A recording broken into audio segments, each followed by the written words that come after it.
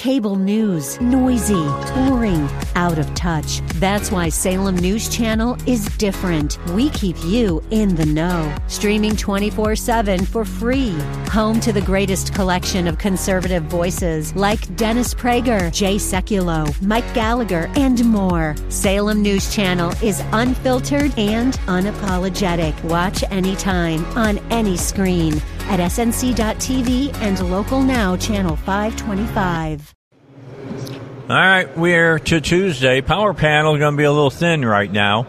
Jan Morgan is on her way. She hasn't arrived. Paul is sitting here with me, and RD is out because it's, Easter break. Of course, they call it spring break in a secular term, but Easter is the reason that it started, so I refer to Easter break. And Carl Kimball was going to be with us, but there was a misunderstanding that was supposed to be tomorrow, so he may still be with us tomorrow, and just be tomorrow we'll have another thin power panel. Sounds like fun. Here, so we'll have a good time. A lot of stuff going on here at the Capitol.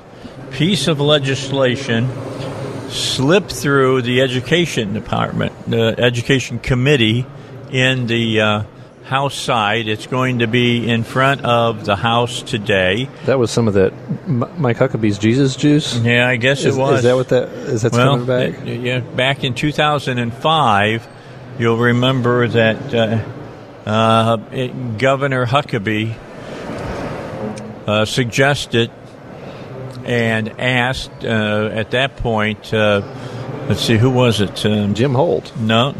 Jim Holt was against it. Yeah, he was against it, right? Who was the sponsor? The Democratic senator that we had on here? Oh, Joyce Elliott? Joyce Elliott. Yeah. Asked Joyce Elliott to carry the bill in the Senate, which she did. Wow.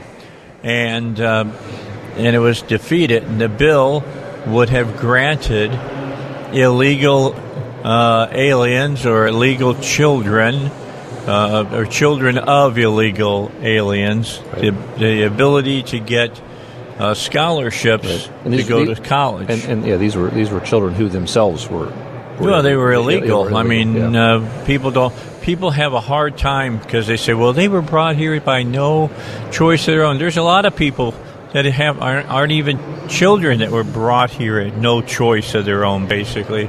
They came with their families because they had nobody else, so they had to come, whether they were teenagers or early 20s or whatever. But the bottom line was the governor wanted to give them scholarships, and subsidized tuition. If I remember correctly, it was defeated in committee. And I think it went on the Senate side first, was defeated there, didn't go any further. It got through the House committee yesterday. Now, Dan Douglas is the one who's trying to get it through. And so we have a Republican trying to work this through this time. It got through the House committee. I don't know what the votes were, but the bottom line is it got through. Right. And it's going before the entire House today. All it needs is 50 plus 1 to pass. I guess so. So, and then it would have to go to the Senate. Right. I put out the word last night, and of course asked people to call their state representatives and let them know that they wanted them to vote against it. I don't have the number right in front of me. HB 1684, I believe. 84. I think. Yeah, that's it. 1684. And I hope that it will be defeated today. Douglas will be on with us, and I gotta ask him. He voted against the pro-life bill. Mm-hmm. That would have been Rapert's bill, if I'm not mistaken. I think it was. Okay, he sponsored He voted against that. He's sponsored another bill that was defeated. It was designed to allow a doctor-assisted suicide. Yeah, doctor-assisted suicide. It was defeated in committee, and now here he is running another bill for scholarships and he'll. I think the tact he'll take is that it wasn't for illegal aliens. It's for anybody who's graduated from a school here in Arkansas or has been here for 3 years, I believe is what it is. But it just blows the door open for dreamers and all the rest of them. So we'll see if that can get out of the House today when it's voted upon. I saw Kenny earlier. He's here. He's broadcasting, I believe, from the gallery. So you should be able to see that on Facebook. Today, you can't watch me on Facebook. We've really had problems with the Wi-Fi here. The Wi-Fi works really good in the House chamber and the Senate chamber. But you get out of those two places, and it's like it almost doesn't exist here. I mean, it really doesn't. It's worse than spotty. It's worse than that. You get down into the cafeteria, you can't hardly get nothing. Just says, try again. Retry, try again. It does that, and it does that here when I'm on the air. Even my cell phone has problems. So hopefully we'll get that next year. We'll have, or 2 years from now, we'll have it set up. Looks like I'll have to be asking for some body to sponsor to drop a hardwire or something, a landline, so that we'll be able to have enough broadband coverage to do. We thought we were going, and so did Bureau of the Legislative Affairs, thought we would be able to plug into theirs and use their particular line for the necessary broadband we needed. But Homeland Security said absolutely not, because it allows us to get into their system and we could screw everything up here at the Capitol. Not saying that we would, but I'm just saying that's what they're saying that we could. They don't want competition for messing stuff up. They don't want us doing that, so they won't let us use it. So we've been trying all different remedies, and nothing can survive in all of this marble. It just kind of crashes and burns. Yeah, that's the problem. The marble makes it very difficult. It doesn't travel through the marble. The Wi-Fi doesn't. So it's a problem. So when we get back in the studio, you're going to be able to watch us all the time for that. From that time, we'll be here again tomorrow. Then we will be gone and back in the studio Thursday and Friday, because the representatives and the senators are going to be gone until Monday.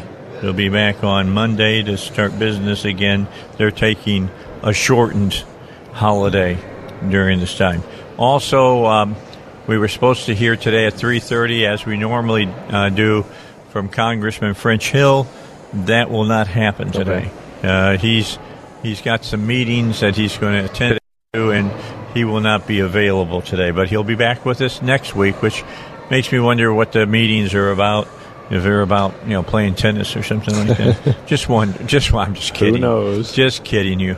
But he will not be with us today, so we'll pick up that again next week. We'll pick up JR next week again. He'll not be with us tomorrow. I will not be here, Thursday. I will not be here Thursday or Friday, as I have a couple of days off as well. While they're down here, I'm going to take a little bit of downtime. And then I'll be back on Monday. And Paul won't be here Thursday or Friday. Thursday, Shane Stacks is filling in for me. And then Friday, Robert Steinbach will fill in for me. So there'll be good shows for you on both of those days as well. Today we're expecting, as we said, Dan Douglas. And we're looking for Womack. Hopefully Richard Womack should be here. He's going to be coming in, talking about the gun-free zone pill that he had out there. We don't really know when they're going to come, because the session's kind of crazy sometimes. Yeah, so they have a pretty busy session today, so it may be in the 3 o'clock hour. I talked with folks from Family Council, and who's the guy who's behind the... Gazaway? No, used car tax. Oh, used car, yeah. Peyton. Peyton will be here. Did he pass that? I guess he got through. Good deal. I knew he was running it this morning. I talked with him a little bit about it. Yeah, he got through, so it should get passed tomorrow on the House floor, and then it's got to go to the Senate, and who knows what happens when it gets to the Senate. But that's to take a used car so they don't tax you unless it's over $7,500. Right, $7,500 or above, I think, is the cutoff. Yes, which is that's a pretty significant. Well, that's a good bill for people for lower income. Yeah, it is. It's one of those things. It's going to save them some money. And the thing is, it might actually help some of the kind of. There's an industry about selling used cars, and the sales tax is a transaction fee that's paid to the government that basically it slows down people's desire to buy cars because you have to give such a big chunk to the government. And then there was an interesting op-ed today in the Demgas, and I'm going to read it when we come back from the break. And they say a lot in that op-ed that we have been saying here during our broadcasts about how we keep raising taxes here in the state of Arkansas, and other states around us are going to beat us to death. In fact, Mr. Hussman wrote the op-ed and said that it looked like to him that the folks over there at Tennessee were doing it right, and we're doing it kind of back-asswards. So we're going to talk about that when we come back here on the Dave Elswick Show. Don't forget about Allstate. Help you, Agent Dwayne Smith with his agency, the Dwayne Smith Insurance Agency for Allstate, says if you'll bring your insurance by for your car, your home, things of that nature, they'll compare it with Allstate, and they will try to save you as much money as they possibly can. They've already done that for a lot of people. If you got, motorcycles or whatever, they can insure them for you.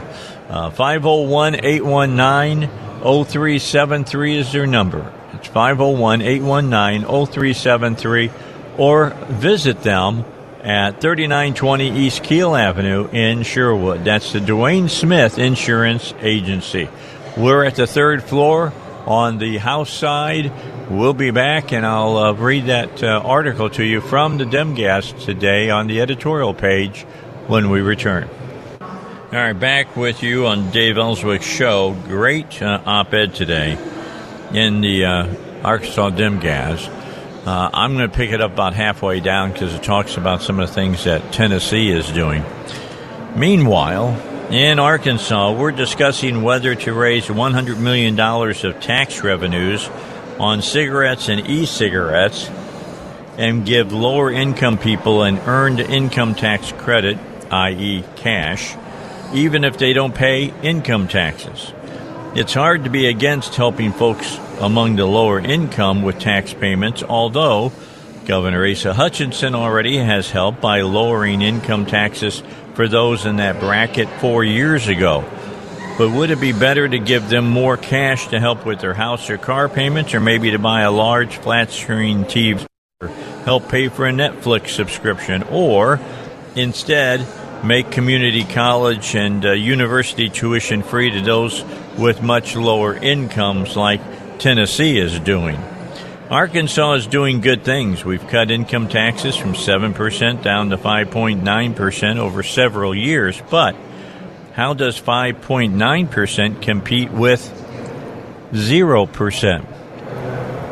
I've asked that question a lot. When somebody's giving everybody a full loaf of bread and you come out and say, hey, guess what we'll do? We'll give you a half a loaf of bread. Which way do you think the people are going to go? Why doesn't Arkansas offer no state income taxes, let's say, for any new resident of the state for 5 years? Then when someone compares Arkansas to Tennessee, the income tax rate would be the same, at least for the first 5 years of residency. That's an interesting idea. Yeah, considering how people move around and change jobs and careers, they may not be concerned about paying an income tax 6 years from now. In the meantime, those new residents would pay property taxes and sales taxes in Arkansas, which, by the way, the second highest of all the 50 states in the Union. But Tennessee is the highest state in the Union, but that isn't keeping people out of Tennessee. Arkansas has competition, and we need to respond to it. In this case, it's not just Texas. Tennessee is making all the right moves. We're concerned that by 2050, when people look back and write the history of a tale of two states, people might conclude that Tennessee got it right Arkansas, of course, didn't. There's still time to make sure this doesn't happen and turn our state into a growing and prosperous place for all Arkansans, regardless of income. If only we would. Mm-hmm. So I thought that was interesting what they had to say. It's just kind of shameful that, we can't seem to get much traction on cutting government. And so when they want to make a new program, they feel the need to raise taxes because they can't make even minor cuts. No. To fund some of these new programs they want, just like the 911 system. What was that going to be? How much was that? $20 million, $25 million, or something like that. Yeah. And they couldn't even find that little tiny bit of money by cutting out some of the other frivolous programs that are going on. And I'm sorry. When Republicans can't cut government because they're too wimpy, they're too cowardly to actually shrink some government because some people are going to scream a little bit, at some point, what are we here for? If we're just down here to keep the status quo and not make anybody uncomfortable, why don't you just run as a Democrat? Well, the bottom line is, and I've said this a lot of times, Paul, you've been with me on the show for many years, is that, the people who don't want to govern tax. The people who govern get in and roll up their sleeves and they cut and they do what's necessary without raising taxes. But the people who don't want to govern tax, because that's the easiest thing to do. I think it is kind of the easy way out, because you know what, it doesn't cause a whole lot of pain to just raise a little tax here and a little tax there, but it adds up to a whole lot of tax by it's all over. It does add up, and it also grows power for the government. And so it's not just the taxes, it's not just the fact they're taking my money, but they're taking my money and they're doing something with it. And a lot of times that something that they're doing with it is harmful to us. It's taking away our liberty. It's growing the power and the scope of government, and that's what's one of the things we need to look at. It's not just the fact that it takes some money away from us. Government that is powerful has a tendency to influence the way people think. It influences how they make a living. It influences a lot of different aspects of their lives. And the more government there is, the more people start to depend on government, and they get addicted to it.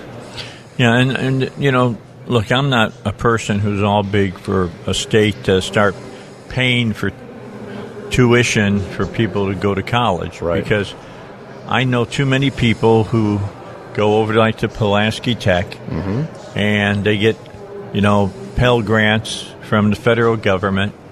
And I've been told by more than a few kids that go there and by teachers who teach there that they're all there and then they get their check from Pell Grant and then they don't see them again. Wow. They're out of there. They've taken the money and they're going out and living their life. Well, don't know what they do with it. I don't know. They might have some people at the house that you don't need to be fed or something. Right. I don't know. Maybe and they're using the money for that. Who knows? But the bottom line, they ain't using it for an education. Yeah. And then you got all these kids that rack up student loan debt. And then they think that you shouldn't have to pay it back. I read the article Friday about the guy who he went out and bought a Lamborghini. He said, I went out and bought a Lamborghini, and now I can't believe that the people who sold me the Lamborghini want their money. Oh. He used that as a methodology to show of the kids that go out and go to school, and they head off to school, and they borrow all this money, and then when they get done with school and they're expected to pay it back, they go, well, no, I want to be able to let the government pay all that money back. I don't want to have to pay anything. I mean, what do? Go out and buy a house then, and you sign for $170,000 home, and then when the mortgage payment shows up, you say, no, government needs to pay that because I need a place to live. We got more to talk about. We'll be back with more after the news. 20,000. Wow, did I time that right? I've got a dishwasher that's gone out. It's leaking. All you have to do is get on the internet and how to fix a leaking dishwasher in your specific type, and you can fix it. I got brats coming out from Ward. They called me back and they said they can get to it Wednesday. And I said, okay, that's fine. I need your address. I said, right fast, 9 Wildwood Drive. Mm-hmm. And she said, sometime between 10 and 11. I said, that's cool. Send me a confirmation and we'll go from there. Okay. She goes, yes, sir. I said, I got to go back to work. And I hung up. Wow. So, okay. And when I hung up and I put my headphones on and said, it was time. Here's Dave Elswick. Here we are. Timing is everything. So we got it together. So anyway, did you happen to see the op-ed from Hussman today in the Dim-Gaz about? No, I've been talking to people in Ohio. I may have to fly to Ohio in a few weeks to help them on a gun rights issue, and I have been tied up all day. Okay, with well, that. So let me just tell you, Hussman said Tennessee's doing it right, Arkansas is not, and Arkansas should get on the stick. Ooh, Hussman said that. Yeah, so I thought that was pretty. That's a big deal. Yeah, I thought that was pretty interesting about that. But what specifically is he saying we're not getting right? Well, he said, I think Tennessee is working on some different things. And then he said, and what are we doing here but trying to raise another $100 million on cigarette taxes and vape taxes and things of that nature. We're trying to here's what we're trying to do. We're trying to tax ourselves into prosperity, and there's no one that can tax themselves into prosperity. No. You absolutely cannot. But that's a proven fact. But, but we're also in the business, it seems, over the past 4 years and continuing to grow government. Jan Morgan. We're growing government. I like Senator Alan Clark. I was just talking to someone on social media today about I like Senator Clark. He's done some really great things for the people of his district and for this state. But I don't like this bill. And he and I are going to have to agree to disagree on this. Well, This bill that it is SJ, 15? And it transfers power from the people and gives it to the government to determine term limits. In other words, and the bill that's out there, it's a constitutional amendment. So it's actually going to change our state constitution so that legislators... If you can make it 1 to 3. Legislators get to decide what their term limits are, whether or not they're going to have term limits. And I just think that's a very dangerous direction to go, and I really don't want Republicans to be a part of taking power away from the people and giving it to government. That transfer of power is a very dangerous thing, and when I hear it, I just don't like it. I agree with you. I mean, I was stunned when I read it, to be honest with you. And, he'll have to figure out that we'll just have to agree to disagree because I totally disagree with the bill. Yeah, in the senator's defense, I know that Senator Clark is so passionate about some of the things that he's been working on, and he has made some major progress on the issue of Department of Human Services and child welfare issues in this state. But, my suggestion is if you want to stay in government and continue working on those, then run for a different office next time. Run for lieutenant governor. Run for governor. There are other areas. Or get the governor to put you in charge of a department. Of an agency, that's right. So there are all kinds of possibilities. That does happen. Yes, it does. It absolutely does. And he would be good over there to take care of some of that stuff. Yes, he would. He's been really adamantly opposed to term limits. Right. Well, his term is nearing. Yeah. But here's the thing. We need to be consistent as Republicans about our platform. And I was so excited. I was appointed to the 4th District, Republican Party 4th District Committee. And I went to that meeting a couple of weeks ago, and Chairman Doyle Webb handed out Republican Party platforms. He bought a big box of them and handed them out. And I was like, yes! Okay, good. Let's read this now, and let's remind ourselves who we are as Republicans, and let's adhere to that. And Republicans are not about growing government. We're about limiting government and lowering taxes and getting the government off the backs of the people. I'm trying to tell them that. I'm trying. They're not listening. Can we take bets on how much higher our taxes are going to be after the session is over? I know. I mean, so we started off with a $95 million tax cut, supposedly, but we've pretty well neutralized that with the fuel taxes We've got the 911 tax. What was that? Was that $20-something million increase? Yeah, Have you done the numbers? That had to be. Have you done the numbers? Because I think we are far beyond just neutralizing. No, tax no, burden. We're far exceeding. Yeah, I think we're going to far exceed it. But and then with some of the other stuff. But the thing is that spending is up. I mean, it will. If we continue at this current rate, Paul, it will be over $1 billion by the end of our governor's term. And I don't know how we as Republicans can defend that. We have got to do something about cutting spending in this state. We have to. We don't have a choice. I think it takes some courage that just isn't here for whatever reason. You see these guys standing around out here? Yes. They're waiting for the representatives to come out. They're called lobbyists. They have a lot to do with that. They have a lot of control. They do. They have too much control. And what's frustrating is so many of the lobbyists around here, from what I understand, are actually working for the government. Mm-hmm. They're actually taxpayer funded. Why aren't these guys being arrested? Why is it that tax dollars are being spent on political advocacy? You know why? I can tell you why. I can tell you why all these horrible things are happening, Paul. We don't stop it. It's because we, the people, we are not paying attention. We like free stuff. We are not getting involved. And it's not just that we like the free stuff. I think there's a lot of people in this state that don't like that. They don't want socialism. They don't want big government, but they're so busy working. It's hard to stay on top of it.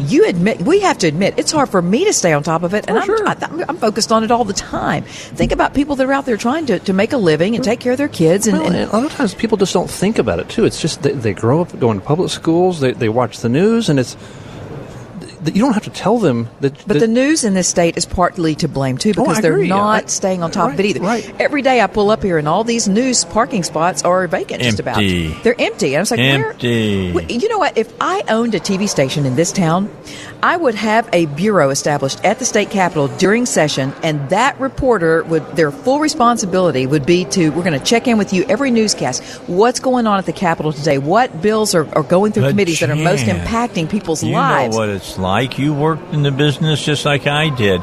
They don't want people like us anymore. They want people to tell story about Bob's dog over there had terminal cancer, and Bob just can't handle that anymore. And so he's going to see a guy that gives him therapy about losing his dog. Hence the reason I'm out of the news business. It got too much about money. I'm so mad about Judge Jeanine Pirro being bumped from her show. I mean, it's gotten so... Is she coming back? Have they said? It's not looking good. Really? It's not looking good, no. So they figured they couldn't get rid of her and Tucker, huh? There was an article on Gateway Pundit. Well, they're trying... look at the most conservative voices on Fox. The far left has been after them for so long. Sean Hannity. And they've been able to take some of them out. And it's frightening that they look Bill for opportunities. That's right. The smallest little thing. If you look at what Judge Jeanine said, she wasn't attacking Islam. No. She was asking a question. Does that hijab mean that you are Sharia adherent? And if so, can you conform to Sharia law and constitutional law? Because that's what she wanted to open the discussion for a debate. She just asked a question. But and now she's been labeled an Islamophobe and all kinds of horrible things. And of course. It's just sad that we are in that point in the news media that we're censoring voices. If you don't like what someone says or it hurts your feelings, then shut them down. Free speech. I know that's something you've been pounding on. Yeah. How else do you stop it when so many other aspects of of the traditional systems are not working? I mean, they've had public schools, they've had the courts, and conservatives are still making headway. It seems like, at least in some areas, even though the left has such a severe advantage in all of these places. We stopped it. I say we, I'm talking about this power panel. Last week, there was a piece of legislation that was horrible. 1705. That's right. And it looked like it was, well, I know, I heard, but we got it pulled from the table because of so much backlash. And if it comes back and it's still wrong, we're still going to. There'll be a lot more backlash. There'll be more backlash. That's No, right. We're not going away. We're not going away. I think there's some strong opposition to that I think it'll help.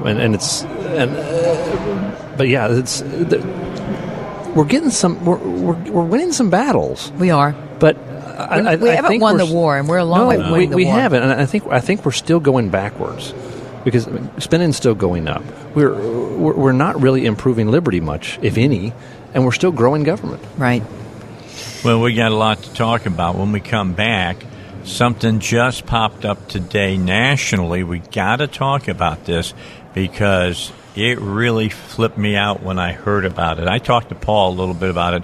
And, Jan, when we come back, I'm going to keep it a secret from you until we come back. Because I hate surprises. I might need to think on this. I'm glad that we don't have Demevo here because this is 2 against 1. You would think that her head was going to explode if you could watch her face when I tell her about that, what I'm going to talk about. That's all coming up when we come back here on the Dave Elswick Show.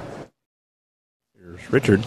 All right, so I wanted to tell Jan Morgan, and then Richard Womack, Senator, is joined us. Representative Womack. I want to talk to him in a moment, but I want to talk to you, Jan, because the Democrats want to try to pull a Franklin Roosevelt and mess and stuff the Supreme Court. Have you heard about this? Well, yes, I did. They want, 15 members on the Supreme Court. They're going to change They want 5 Democrats, 5 Republicans, and then the two groups will decide who the other 5 are they're going to put on the Supreme Court. It's because they're desperate. You know what this is about. It's about Roe v. Wade. That's the only way they've ever been able to get their problems, their whole thing that they're trying to do through. So this massive top branch of government, which they've made themselves into, wants to be able to select their own judges now?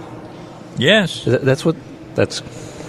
I'm sorry. The Supreme Court needs to be reined in. I'm going to stop right here because we just got a few minutes with Richard Womack, and I don't want to get up talking about a national thing when I can talk about what's going on in the state. State Representative Womack, yes, you're not a happy camper today, are you? Well, I could be better, but I'm thankful to be involved in the process. Okay, so you had a piece of legislation out there, gun-free zone law, right? Right. Okay. Correct. And I heard that a couple of people who said they would back your piece of legislation suddenly decided they weren't going to back your legislation. Is that right? Well, I told all the committee members, we had several that supported this piece of legislation, and I told them before the session started because I knew with Moms Demand Action and Everytown USA, it would be a circus in committee, and they take a beating, in all honesty, in their districts. And so I told them, I gave them my word that if we did not have the votes to pass out of the committee, I would not run that piece of legislation. We had the votes in different, the 10 votes didn't look the same through the whole process, but we held on to 10 votes until last night. So what Republicans were not going to vote for it? Well, they all had their own unique situation. Some were no's, some had a reason to question this or that. So I'm not going to say they're no's. I'm just going to say this group were not yeses. Representatives Fight, Maddox. Charlene Fight. Wait, Lanny? Charlene, I'm sorry. Oh, Charlene Fight. Charlene Fight. John Maddox, who is on vacation. Okay. So, he couldn't vote. But wait a minute. Let me just ask something here. When you run for office, when you're supposed to be in session, and you take vacation during the time that you're supposed to be representing the people of your district. That means that when you're on vacation, those thousands of people that you're here to represent, they don't have a voice on a particular issue. So let me just say that was a very inconvenient time for him to take a vacation. And we're not having a death in the family or anything like that. This is just, we're taking a vacation. That's my understanding. And I'd like to note that this was on a special called order of business. So everybody had a heads up for a couple weeks that this was going to happen this day and this hour. All right. Back to our list, Representative House, Representative Berry, and Representative Hawks are the rest of the Republicans on that committee. What is Doug House saying? In all honesty, because there's been so many conversations and so many, I'd really rather you ask him his reasons. Because like I said, this group, they all had various various. I'm That's why I'm right kind now. of putting them in. What I want to know is, Richard, because there was so much misinformation put out about this bill, Moms Demand Action, and I have asked them to come on this show repeatedly. I have confronted them on their social media page where they absolutely misled their followers into thinking that if this legislation passes, all kinds of horrible things, that you could take guns anywhere and everywhere at federal buildings, I mean, you name it. And that is not true. That's not true about this particular piece of legislation at all. Right. But the reality is, we learn up here quick, the truth doesn't, it never really doesn't matters matter. to the left, that's because for if you sure. can put a lie out there that catches, for whatever reason, if it works with people, it works. And I guess in their eyes anyway, the means justify the end. They win at the end of the day. And today they did. On their own people on their page, though, said, could you please post a copy of the bill so we could, look at it and speak from a position of intelligence? And they would not post the bill. And then when I went on their page and asked them to please, I said, no, why don't you be honest with your people about what this bill really represents? And then I wrote what it represented, what it included and excluded. They deleted my comment and blocked me from their page. And I was very polite, professional. Yeah. And so, when they don't want the truth to be told, it's inconvenient. How do you deal with that? I don't know. It's the honest truth. I mean, I don't know how we deal with that. The reality is there was such a broad consensus of people that worked on this bill. I mean, I honestly feel that was a huge victory. Because we had so many people come to the table and sit down. Yes. And that's good government. When yes, you've got all these people sitting here going, I don't like this, but I can live with it. I'm okay. And we're clearly moving back toward where we should be in recognizing our rights. Right. That's the issue here. I really don't even like the fact that it's a gun bill, because this is a rights issue. It's a rights issue. And, sure it is. And it's up to these Republicans who are in control of the committee. Absolutely. That we shouldn't be having these kinds of debates. To just acknowledge our God-given rights. Exactly. That's what's at stake here. Another piece of misinformation that wasn't coming from Moms Demand Action, but was coming from legislative people and people in higher positions here in state government, was that we're going to lose our state funding in education if we pass this bill. Can you please address the reality of that misinformation? I heard that too. I honestly do not know who was spreading that, but it got around because I had several people come and ask me. I had ordered a fiscal impact statement, which, by the way, did not show that $100 million. That's the figure that I kept hearing over and over, was $50 to $100 million. The reality is it just wasn't there. So that was, again, just a piece of complete fabricated misinformation that went out. Because somebody was going to say that meant we could carry guns into school zones, right? I guess. Like I said, I don't know where it has to be what it's about. That's a federal law. Right. That's totally different than what you were talking about. And what this bill did, honestly, is I worked with the Attorney General's office to make sure that we were correct in our understanding of how far we could push and not cross a federal law. Right. And I think that's where this bill landed. There was nothing left for the state to do to recognize people's Second Amendment right should this bill have passed. Hey, let me tell you. Then it becomes a fight for the feds, and we can get on our delegates immediately at that point and go, look, we've done our work. Now you get to work. Let me tell you, the state of Missouri took it even further than you did. The state of Missouri has come out with legislation saying all federal firearms laws are null and void in our state. Yeah. We'll decide in our own state, our people, states' rights. We'll decide all federal. Well, that's the right way to do it, but the reality is we have to work. We have to work with what we've got here. Yeah, we can't even seem to get small steps here. What is the deal? We've got tons and tons of Republicans who supposedly believe in the Second Amendment because they tout it all during election cycle when they're running for office. That's all they. They call for small government too. I mean, what's up with this? Government's going to grow. Taxes are going to be higher after the session is over. What are we here for? I don't know. That's a fact, and I've probably told some of you this individually before. I've walked around the floor lots of times when we're making a critical vote, and I'm like, why are you guys here? If you don't want to do something different, why do you waste your time? It is hard work to do this job. I know a lot of people don't believe that. It is. But it is hard work, and if you don't want to do something different and move in a different direction and believe in something, then why in the world are we here? For people I have no idea why. For people who who think that legislators are not working hard, I don't like legislators very well. Sorry, I do like you, Richard. But the fact is that I know that even the losers down here work pretty hard in a lot of cases. I think the losers probably work harder than maybe the winners, in all honesty. Now, I'm going to be honest. For me, it wouldn't be difficult. I push green for freedom. I push red for no freedom.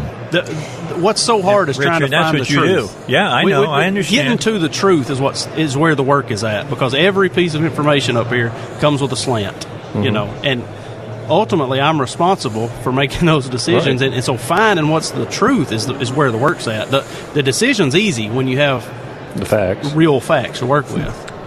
Real facts is kind of the key. Yeah, that's where the work's at, is trying to figure out what that is. And if you start off with a set of principles, then it's not really all that hard in a lot of cases. But exactly, in so many cases, to my point, when you have good facts, at that point it's easy. So, Richard, what can we do? How can we rein in these out-of-control Republicans who are acting and legislating like Democrats? What is the solution to that? All right, last question, last answer. Short of people just holding their elected accountable, I don't know. I mean, I think that's the answer, but how do we force that action?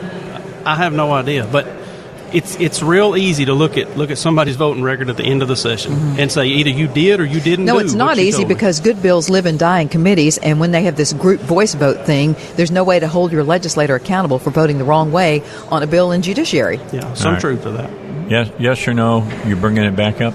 Not without 10 votes. All right. There you got it. Thank you very much, Representative. We appreciate your time.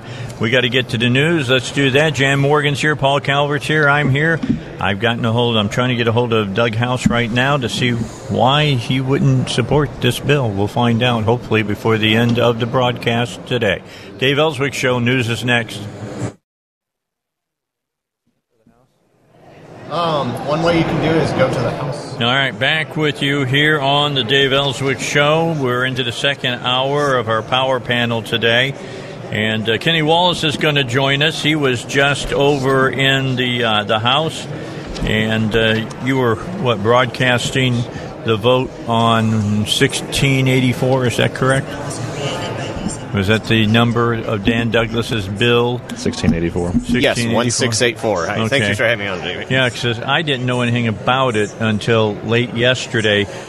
I had fought this particular bill, not 1684, but in all of its incarnations, started back in 2005 with Governor Mike Huckabee, and that's when the senator carried his water for him. Joyce Elliott. Yeah. Now, she wasn't a senator at that time. She was state rep, wasn't she? I believe so. Yeah, maybe so. But it's just kind of interesting. I remember. I think. Yeah, that's maybe you had. What's that? What you were talking about? What's his name up in Northwest Arkansas? Yeah, Jim Holt and several other Republicans, and he said that we drank different Jesus juice than Mike he Huckabee did. came out and said that. Yeah, I remember that Jesus juice. I think did he say that on the air with you? Yeah, and he also made the statement off the air that he called them. He called them Shiites. Yeah, Shiite Republicans. Yeah, I remember that very clearly. Yeah, that's when I first came up here to the Capitol to run up here and deal with these issues. That was the first bill that I. Yeah, you used to stand out by the road in the front and do your thing. I remember you when you were out there, Kenny. We've been doing this too long, brother. I'm just telling you. It never ends. It never ends. How many sessions have you been coming out here, Kenny? Since 2005. That, like I said, that was kind of my first session where I came out and did something to deal with it. I can't even remember what this first session mine was that I came in. I think 2001 was for you. Yeah. I actually came down with Marvin Parks back when he was legislator years ago. And I think Marvin walking around. Do you see him every once in a while? I do. And he looks so good. I thought, he's lucky he's not dead, to be honest. Well, he had a major heart attack or something. Well, I think the main artery that runs up the trunk of your body had a big balloon in it. Oh wow! And it almost burst. Aneurysm or something. Yeah, he would have died within seconds, kind of like what Conway Twitty died of. Oh wow! How he died in what's his name from Three's Company, Ritter. Yeah, so I think I came down with him when I was maybe a teenager years ago. But otherwise, I think I started coming down here for kind of this kind of stuff. That was before your voice changed. It might have been. It might have been. Yeah. Go ahead. I'm sorry. No. So I think I started coming down when the Meeks brothers got elected the first time, which was... That's 10. Is that 10? I think that's 10. I can't remember. That seems it's right been a to while. me. Because it's the fifth session for Stephen, so yeah, that'd be right. 10 years ago? Mm-hmm. Yeah, it's been a while. 9 years ago. 9 years ago. Yeah, Kenny's a little bit older than I am. And I think you are, aren't you, Kenny? Yeah, I just turned 39 February. Did you? Okay. I just turned 39 February 23rd. Yeah, you're a couple of years older than You're I am. still pups. You guys are just pups. You know, when you get my age, then you can start talking. Okay. All right? You can start talking. You're right. But bottom line is, we've been fighting this for a while, and we killed it quickly and efficiently when Huckabee was governor. And then There's a bunch of Democrats. there weren't that many Republicans. Well, that's interesting. You killed it with Democrats. Time. And then he got killed again about 4 years later. Wasn't it 2009 they tried to run? I think they skipped a year and then they tried it again. Yep. I think it died in Senate. Then Joyce Elliott pushed it. That's what it was. Joyce came up with it. Yeah, I testified against it in Senate committee. I think there was Beebe was the governor at that time. Yeah, and then somebody was sick, so it died the first time. And then they snuck it out the second time, and then we killed it in the full Senate. And then I think it died in committee and another time. So here it is again. 13 or so. It's back like a bad dream after you've had a bad meal. I'm just saying. And your stomach gets all upset, and you got to keep getting up and down. Too much Mexican during food? the bedtime. Now, usually for me, it has to do with tuna fish. Oh, really? But the bottom line is, here it is again. And this time, I got to give them credit, Kenny. They got it in and out before I even heard that it was being run again. Yes, it's being sneaked by. It's HB 1684. I don't know if there's a Senate version of it, but it's sponsored by Dan Douglas. He's going to be on the show here in a while. Hopefully. Maybe we need to go and remind him again. And here's kind of the way they're selling the bill. It says the title is an act concerning in-state tuition at state-supported tuition to require that students who are legal residents of the state of Arkansas or who are graduates of an Arkansas public or private high school who have resided in Arkansas for a certain amount of time receive in-state tuition and fees at a state-supported institution of higher education and for other purposes. And so it's that second part that I think probably needs the best thing to do would be just to eliminate that part. And I'm going to try to work on an amendment to possibly do that, or just vote down the bill. And the way it was sold when Dan Douglas was in the House chamber and spoke for this was that this mainly it talked about people who were from India who had been here for it takes them so many years to get a green card, or for their kids to get a green card. And and many people can relate as immigrants. I'm the son of an immigrant myself.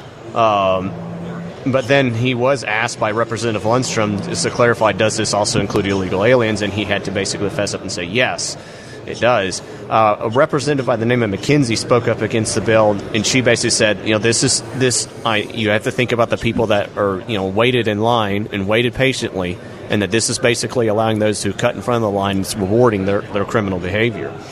And so it's being sold as one thing, like many of the other pieces of legislation here, but it's actually something else. And this is, in fact, in-state tuition for illegals. This is the same thing. It's worded in a different way. And so has anybody even asked him about that? You're welcome to try. I believe he on the floor. I believe he said that he would work through some other amendments for it. He's added some other amendments that do some language, but it does not specifically exclude those who either came here illegally or on what's known as the DACA program, deferred. The Dreamers. The Dreamers, or those who overstay their visa, who have kids. But as it stands right now with the bill as it stands, you can sneak across the border. Some MS-13 member who has multiple criminal records in multiple countries can sneak across the border, reside in Arkansas for a few years, and then get in-state tuition. And we've seen where some of these DACA Dreamers have actually been criminals who have been given status. I actually made a flyer that I gave to the legislators, and I included one as an example, a guy named Judas De Luna, who in February of 2018 shot one person and then shot and killed a man by the name of Rahman Rupani outside of a gas station. And he leaves behind a wife and 2 kids. And I asked the question, are victims of illegal alien crime who may be in other states, can they be given in-state tuition? Of course, the answer is no, because the media doesn't care about them. They don't have lobbyists to come up here and testify or even know when the bills are coming up. And so... Well, none of us get to testify for the most part because none of us know when this bill came up. That is one of the major frustrating things about a lot of committees is there might be 30 or 40 or 100 bills on the committee agenda, and we don't know if they're coming up. And, we might want to testify on them, but we don't have any idea if they're going to run. No, you have to be on the inside, and even then, the bill that was up today was on special order of business almost all the time. That means it's going to go up, and yet... the gun-free zone bill, and I try to follow when I can. I'm actually live streaming this on my Facebook page, Kenny Wallace, by the way, and I'll post, and you can post on the Dave Elswick show as well. Just kind of my own thing, so you can hear me, but you may not be able to hear other people that call in to speak. But you can kind of hear us because I'm using my phone, by the way. But yeah, it is almost impossible to actually keep up with what goes on and where, and then be able to show up, take time off of work. Show up to a committee, hope that the bill is actually going to come up, and then hope that they have enough time to testify. Because I know another gun bill that they had it, and they had to cut people off because some people drive 2-3 hours, take time off to try to see something, and then we've ran out of time. We have to limit debate to 2 minutes to 3 minutes, and so it looks like an inside job was done on this as well. So Kenny, I wonder. I think the chairs of the committee will sometimes let the members know which bills are probably going to be heard in advance, so they have a little bit of notice. I wonder if FOIA would be a good way to get a hold of that information. Well, you could, but FOIA takes some time. Yeah, it would take it. You'd find out this summer. Yeah. And just saying. Yeah, and so it is. Oftentimes the call of the chair, which is it is, but at least in the. Go ahead. Go ahead. And so at least in some of these committees, I think, at least in one of the committees, the chair will actually text the members and let them know which bills are planned to be heard. It wouldn't be that big a deal for them to make that information known to the public so that the public will know that, they're not planning to run this legislation, but they are planning to run this other legislation if they have time. It's just frustrating for those of us who are trying to keep track of stuff. We don't know if it's going to run. There might be a dozen different pieces of legislation that we are interested in, and they're in 3 or 4 different committees, and we don't know which committee to sit in on because they're not telling us which bills are going to run. All right. So who is the chair of the Education Committee in the outside? Senate? It's the House side. Well, it's already out of the House. I understand, but who was the chair? Just so we know. House Education. I have to look it up on the website.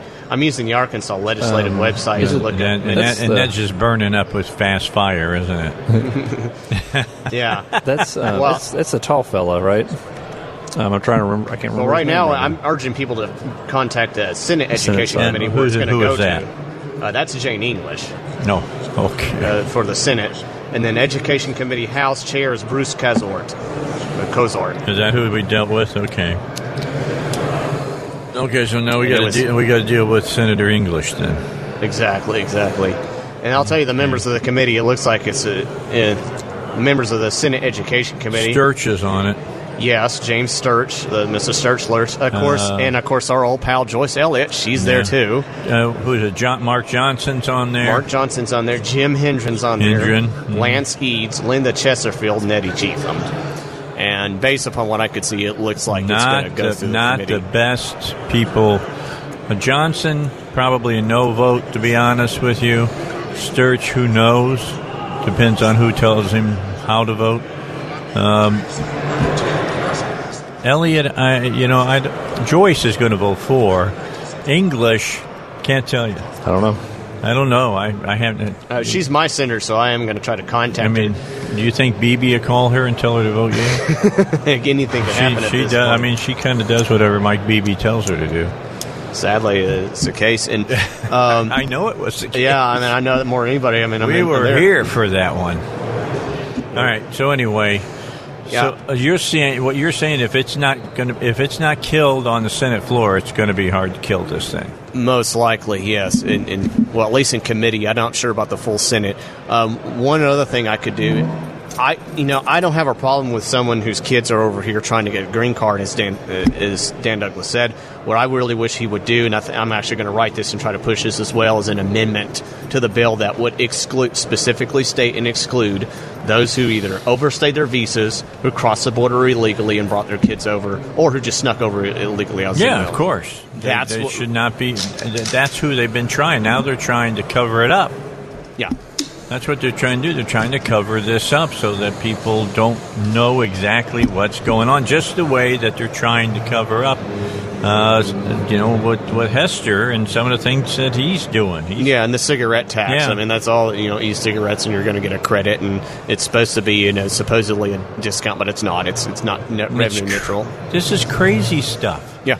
And this is the kind of stuff that you've got to look and say, what under God's blue sky are Republicans trying to do? Are they trying to get themselves voted out of control here in the Capitol? I don't know what the deal is. I think they're afraid to do the right thing and then go back and explain their votes. Yes, they're going to get some people screaming at them, but it's an opportunity to teach people what's right and wrong. They're in a position of influence. They're in a position to provide leadership to people who need some help understanding right from wrong. All those people, like, for instance, from Womack, Mothers Against Guns or whatever, Bloomberg's group, here's the key. I wonder how many of those people who are calling and sending emails, if they look at it closely, are from the state of Arkansas. I know just a few weeks ago they were inundating some of the senators, and the majority of the people who were texting them and emailing them were not from Arkansas at all. Sure. They just weren't. They weren't citizens of this state. Who knows? I mean, you could probably pay a little bit of money and have it done from India. I mean, look, we could probably get on Jan's Facebook page and have people from all over the United States, the millions of people, to call in. But you know what? They shouldn't be listening to those. They should be listening to the people of the state of Arkansas. And I know that the people from the state of Arkansas stand for what people like Womack are trying to do. It's just crazy. Yeah, it's sad. And, there's a lot of... the legislature had some other bills that talk about possible quote-unquote dark money, but when it comes to outside influences that they don't care about, like the Chamber of Commerce or these big organizations, these big healthcare companies that are nationwide and global. Blue Cross and Blue Shield? Exactly. Are you talking about Blue Cross and Blue Shield? Exactly. Surely you wouldn't bring up the name Blue Cross and Blue Shield. And all the millions they spend on advertising, and we're going to see that again with the highway tax bill, the one that they out of here. They're going to, the Chamber of Commerce on a national level, and all these construction companies and trucking companies are going to push for that in 2020 to. There's going to be a lot of money behind that half-cent sales tax. I'm just telling and people are not going to realize they're going to vote for it because they think, it's just a half cent, and they don't understand the follow-through with that. Everything that uses gasoline to transfer food, for example, everything's going to go up as a result of that. So, government gets bigger. Yes. It's very frustrating. Jan, I know you want to talk. You're ready to chime in. You had some work that you were doing. Now she's ready to speak. Get ready. She's going to unload when we come back here on the Dave Elswick Show.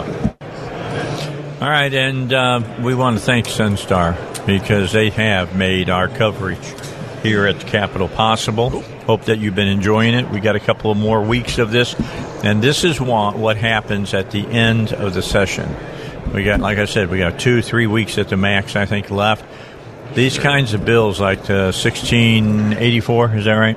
Or 85? Yeah, that's correct. 1684. They bring it in and they run it through as fast as they can, and that's why you got to listen every day to the show, because they'll try to sneak them through. They do this every frickin' 2 years. It's amazing, and it's hard for people to keep up with stuff. I mean, it's hard for us to stay on top of it, and we're here. Yeah, right. That's why I love this whole idea that I had in my little head that every year before the session, legislators should know in advance. Here's what I'm wanting to put out. They should be able to take that to the people and have town hall style meetings in their districts and say, here's the legislation that I was thinking we need to put out. How do you feel about this? So that the people know in advance what's going to happen. One of the things that the legislators will listen to the people and do what the people want them to do. It would be nice if we had some notice like that that. One of the things the Arkansas Arkansas Constitution requires of the legislature is that they read every bill 3 times on each end, right, in each house. But they don't do it, obviously. What the Arkansas Constitution says they should be read at length 3 times, and they're not doing it. Well, here's what's very frustrating, Paul. It is inconsiderate of the people. And remember, the people are the important part of our government. The people really? are. Well, we're supposed to be. We're supposed to be controlling it. But here's the thing. The way we run things up here, the people are at a major disadvantage. It's for the convenience of the legislators. I have personally lined up people to speak on different pieces of legislation 3 times already this session. And the night before, the bill gets yanked, or the morning of, the bill yanked. People have taken off work. They can't, you can't just disrupt people's lives like that. People have jobs to take care of. They have kids they have to pick up school, and you can't just yank them around like that. We shouldn't have to come up to the state capitol to testify for or against legislation. That's what we pay our legislators to do. We pay them to represent us so that we don't have to come up here. But the fact that we have to come up here tells me that there are some big problems here. And I once said a couple of years ago, the first time I stepped foot up here and really got in the middle of some fights, I said, you know what? When I have to come to the state capitol, I am not going to be a happy camper, because that means I'm there because my legislators aren't doing what they're supposed to do. How do we get a 3/4 majority in the House of Representatives and another big supermajority in the Senate, and we still can't get government to shrink? We can't get more. We can't get anything because it starts at the top. That's the reason I ran for governor. It starts at the top. The leadership helps controls the mentality. It shouldn't. Very important. But leadership is very valuable. If the legislators are doing what they're supposed to do, they shouldn't care about what the governor wants or thinks. They should be caring about the people in their districts. Right. They could be overriding vetoes. But here's why they have to care. Because if you dare to buck the governor on anything, you can expect that he will have some primary opposition against you, and he will fund their campaigns. And that's why we have 2 of our most conservative state Republican senators no longer with us this year. All right, we got to get to the news, and then when we have that, we'll come back. We're at the state capitol. There's a lot going on. All right, back with you. A couple of bills are making their, one is making its way. The other has been pulled down. The pulled down bill is the gun-free zones that State Representative Richard Womack was running. And he got into the Judiciary House Committee. Yeah, should have gone through, did not. And has a lot of people who didn't vote for it or weren't going to vote for it. So he had promised some people that he would make them, take a lot of heat over nothing. And so if he he knows that he's got the 10 votes, he'll run it again. And bottom line is, you guys that are members of 746 and all of that, next week you need to show up here in force. Well, and call the committee. And go to each one of those people and talk to them. But starting today, you need to call. Here's the names of the state representatives, the Republicans. I expect Democrats sometimes to vote against it, but the Republicans who were no votes or had said they were going to be no votes on this gun rights bill was Representative Charlene Fight, Representative Hawks, Maddox, Berry, and House. Maddox conveniently had a vacation to take. So the people in his district would not have been represented at all. There would have been no vote representing all those thousands of people. So, the Republican control is supposed to mean that these sorts of things are not a problem, and yet here we are.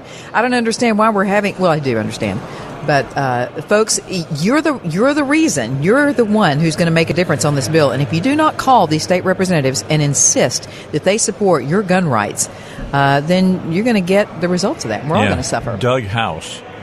Call Doug House. I'm really stunned. Charlene Fight. That Doug House was going to evidently vote against this. I don't know if he was going to vote against it or he never got around to being able to cast a vote, whether for or against. But give him a call. Just make sure that he's solid for this bill.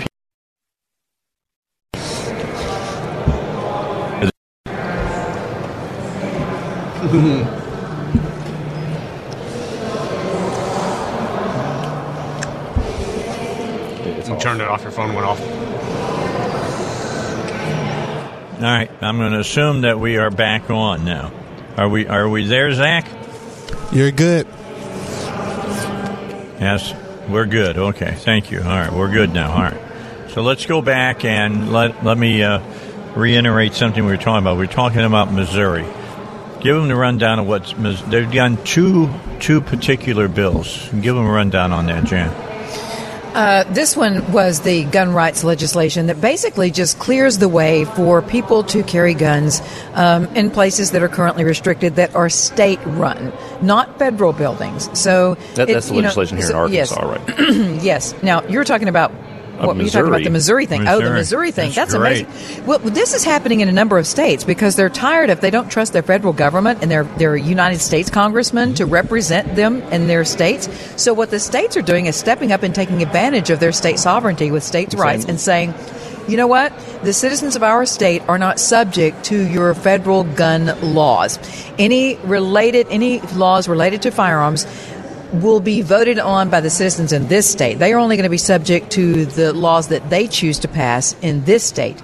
Alabama did that several years ago. I think there were 12 or 13 states at one time that had done this. And basically, now that medical marijuana is an issue, you've got more states stepping up because it's the federal government that says if you have a prescription for medical marijuana, you lose all your gun rights. Right. Which is, there's things like that.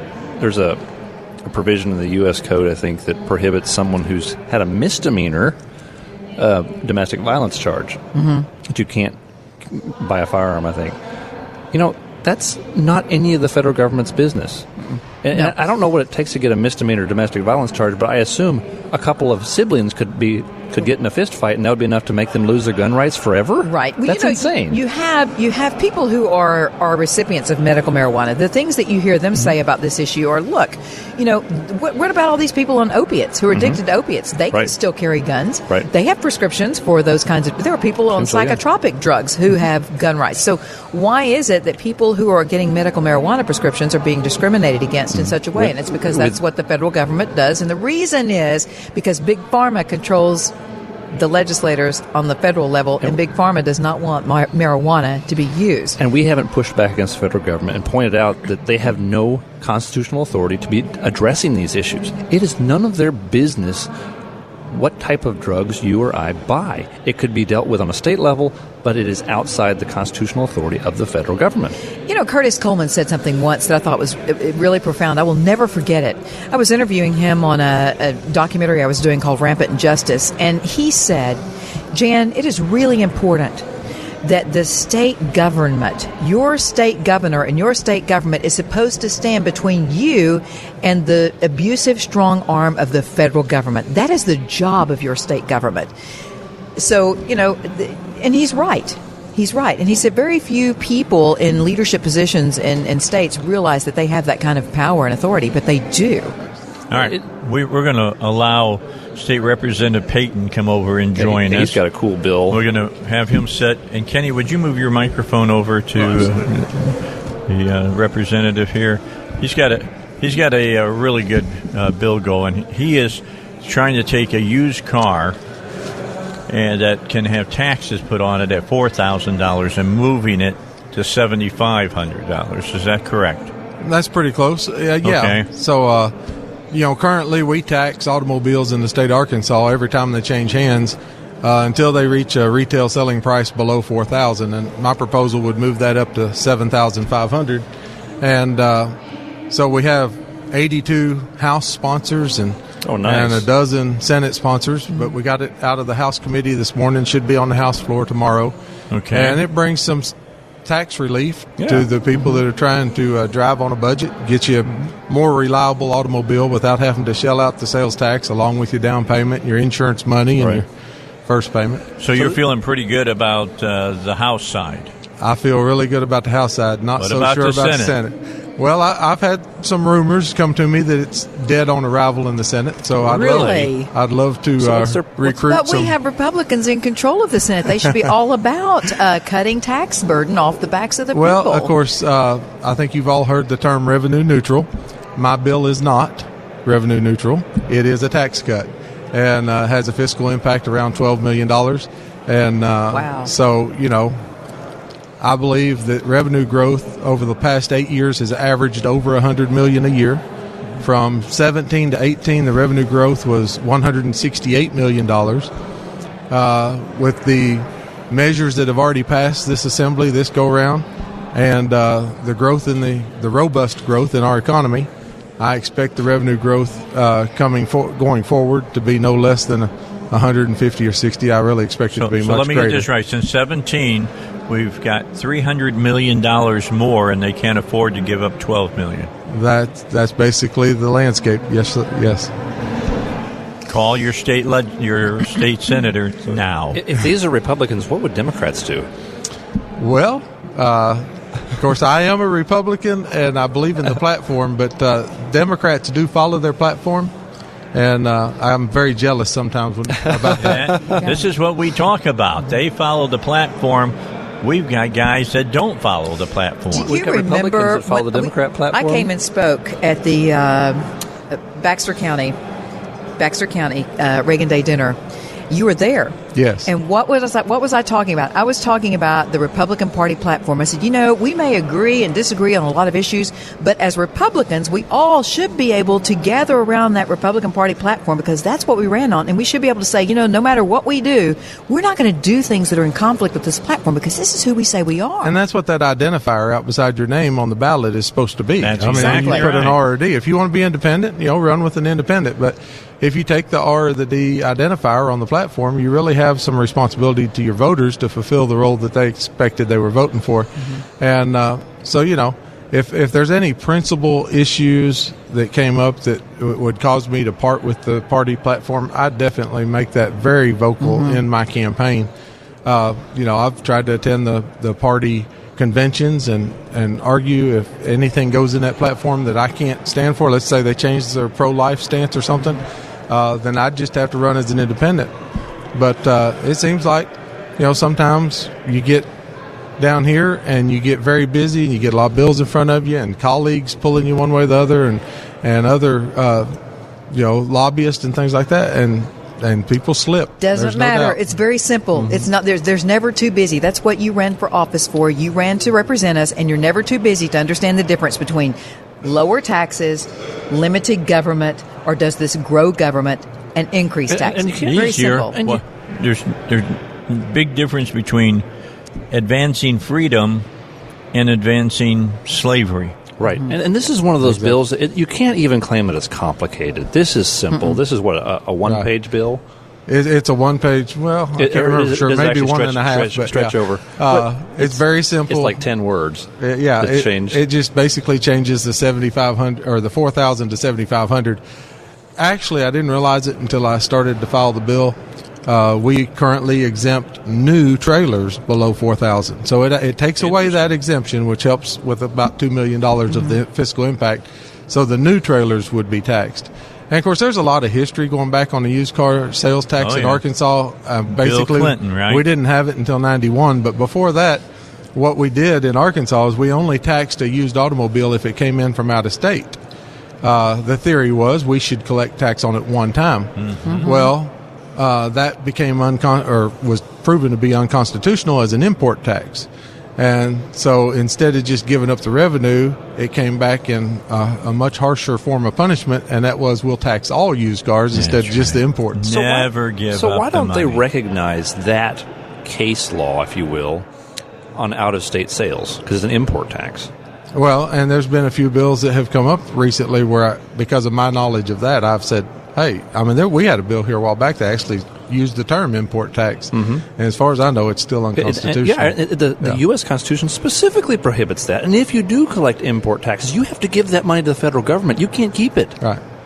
I mean, this is U.S. Constitution. I think there was a war between the states about import tax at one point. So, Representative Payton, you tell those big boys over in the Senate that if they try to kill this bill, we're going to name names. We're going to tell the people of this state.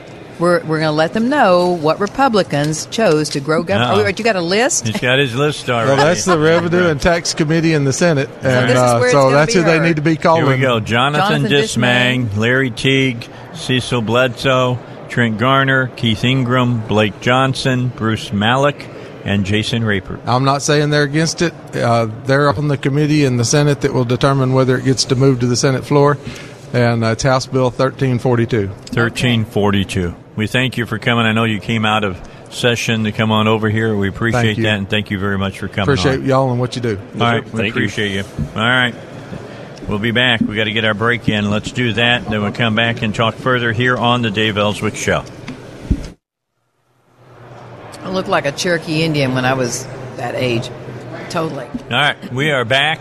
We're at the state capitol. We're on the third floor, House side. And things are moving fast right now. We only have how many more weeks of session? There should be about 3. 3 more weeks, yeah. Yeah, that we're looking at. So when they get back, if you think it's moving fast now, just wait. Right. Just wait. Kenny's been at this for a while, too. He knows in the last 2 weeks things will fly through. There's things that we've defeated that will come back. 1705 will be back. Mm-hmm. Mark my words, it will be back. Mm-hmm. It's coming. Yeah. Gazaway will bring that back. We're going to have to, that's the supposed dark money fight it out. Yeah, and what is it they were talking about? Somebody said that they were maybe attempting to amend that bill to make it a little more plausible, a little more acceptable. Amended in what way? I don't know. Nobody said. He didn't say. Well, you're either going to continue to allow the citizens to have privacy, or you're going to, let the government, because that whole bill was about revealing the privacy of the people. That's exactly right. Instead of So, if you gave $50 or more, you're going to tell everybody your name, where you live, where you work, who you work for. And, that is a legitimate concern that people do have to worry about in this state. They shouldn't have to, but they do. And we know for a fact that people have donated money to campaigns or not given money to campaigns because they're scared to be seen on that donor list. This is not audited audited by Department of Finance because when state agencies are weaponized against the people in retaliation, so people are legitimately concerned about that. And they would never do that, would they? Oh, absolutely not. Let's just say that. I'm not even going to go there. Well, I already have. The government is your friend. Within 2 weeks after I came up to the state capitol the first time and stood out very strongly against some very powerful people here, within a couple of weeks, I had a DFA at my front door auditing my place. Wow. So I was like, okay, come on in, boys and girls. I have nothing to hide. We cross our T's and dot our I's. Yeah, I try to do everything just right. You didn't tell them to get a warrant? Yeah. No, actually, my accountant handled them, and everything went just fine. But they dug and dug and dug and dug forever. Then, Yeah, they're there for a long time. Yes. I mean, how do go through everything down to counting targets at my place, counting the number of targets that have been shot. How did they ever get to the point where they think they have the authority to come in and search your property or search your records unless they have a warrant? Because you have a business license. Mm-hmm. Then we get all back to that licensing thing. Right. The U.S. Constitution does not make an exception for making a living. Unless you agree to it. Yes, but Paul, how many years now has our state and federal government, have state governments across this country and our federal government been violating the constitutional rights of the people in every area? Since day one? Exactly. I mean, is that about? That's why one of our founders said, "We're giving you a republic if you can keep it." Apparently, they knew. They knew. Yeah, he knew. He knew what was coming. I think part of the problem is that we don't like liberty enough. We like stuff. We like government to come take care of us, and so we'll just give it away. Well, we don't. Some people do. We don't. You've seen my shirt that says freedom, not free stuff. Yeah, there you go. There's a difference. But there is a big difference. In so many cases, we don't have the fortitude to say, no, we don't want this free stuff. We want liberty. Get out of our way. Yeah. Okay, so we've asked people throughout this show to make some phone calls to legislators, specifically on some bills that, when I get involved, it's because Republicans are legislating like Democrats. And we've got a few pieces of legislation that are not good for the people. And the one we just talked about that is very good for the people is by Representative John Payton, and it reduces the sales tax on used vehicles from, what was it? It reduces it. So right now you can buy a used car and not pay sales tax. $4,000. Up to $4,000. Actually, it's under $4,000. If your car you're buying is $4,000 or under, right, you don't have to pay sales tax, which is a lot of people buy cars like that. I have a car that's under $4,000. Well, yeah. So this is going to bump that number up to $7,500. So anything under $7,500 would be you don't have to pay the sales tax free. And so this is This is But yet he says he's running into trouble. He's going to take it to the Senate, and he's already been told that it's going to die. It's going to be dead on arrival. DOA. So here are the senators that we need you to call on the Revenue and Tax Committee: Jonathan Dismaying, Larry Teague, Cecil Bledsoe, Trent Garner, Keith Ingram, Blake Johnson, Bruce Malek, and Jason Rapert.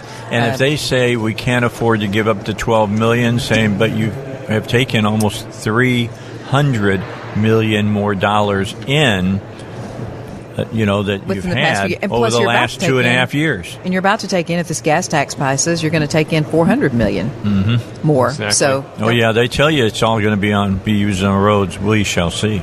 We already seen they don't do that. We've seen it for years now. Yep. The other bill I'm asking that I'm not happy with right now, of course, is the gun rights legislation that died today, and the representatives that were going to be no votes on that. It should have been a clear-cut case because it was Second Amendment, and Republicans have control of that committee.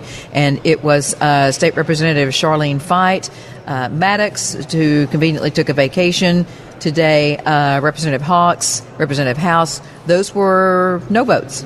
Those people told Representative Womack that there were going to be no votes on his bill, and those were Republicans, and we need to turn them around on that bill. So you need to contact them and let them know, you expect them as Republicans to stand up for your constitutional rights. And so if we can get one or two of those people to turn, I think he can bring the bill back and win. Absolutely. But the thing is, Richard Womack is not just there to grandstand and he's make he's a fool not that of these kind of people. guy.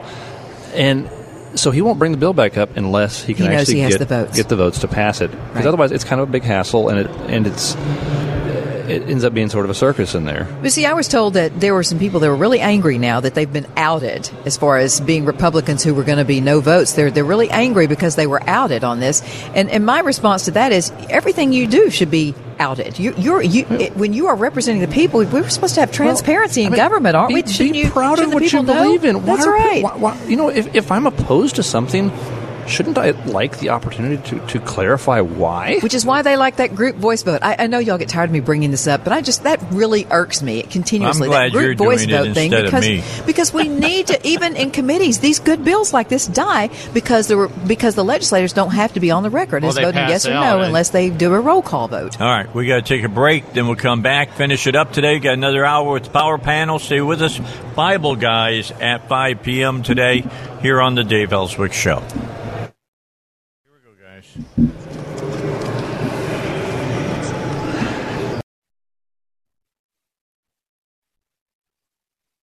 And I can't say that anymore because now I think I heard it all, but I don't know if it's true or not. In just a moment, we'll talk to Shane Stacks. But first, State Representative Vivian Flowers of Pine Bluff introduced House Bill 1771, which will require a 5-cent deposit on beverage bottles, refundable when the bottles are returned for recycling.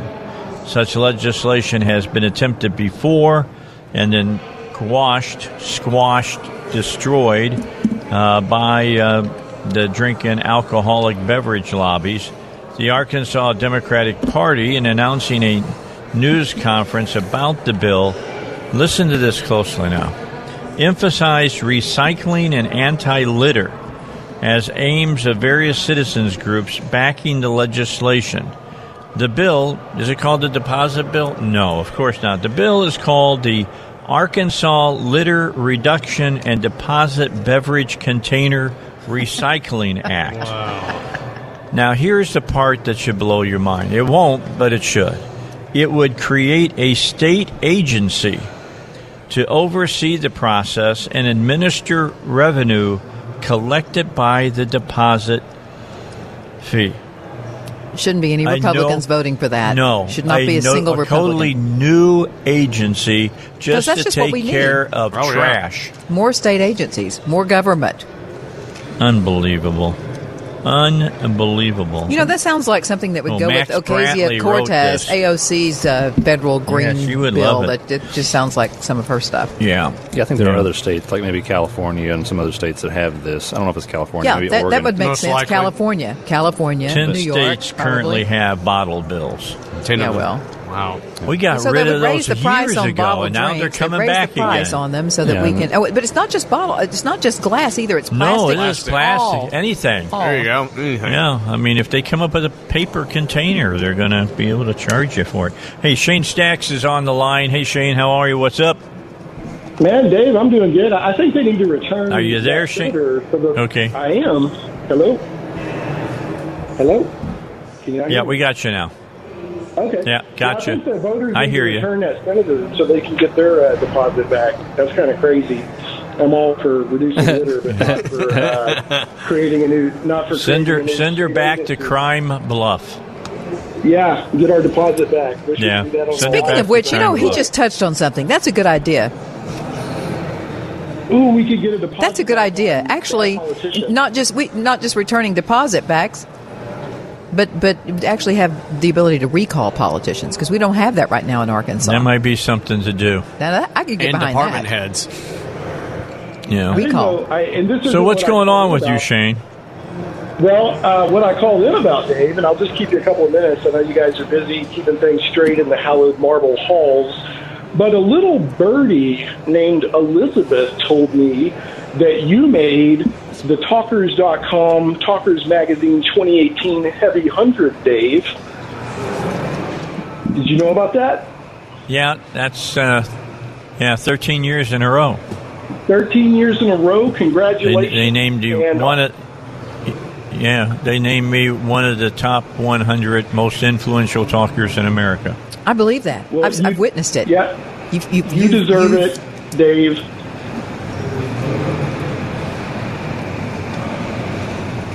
Yeah, Talkers Magazine, it goes back quite a ways. So do you. Here's something that people don't know. I was in Indiana, and I worked in Indiana for 5 years. It went from blue to red. I went to North Dakota. It went from blue to red. I came down to Arkansas. It went from blue to red. All right, just telling you, if people know the truth, they will follow the truth.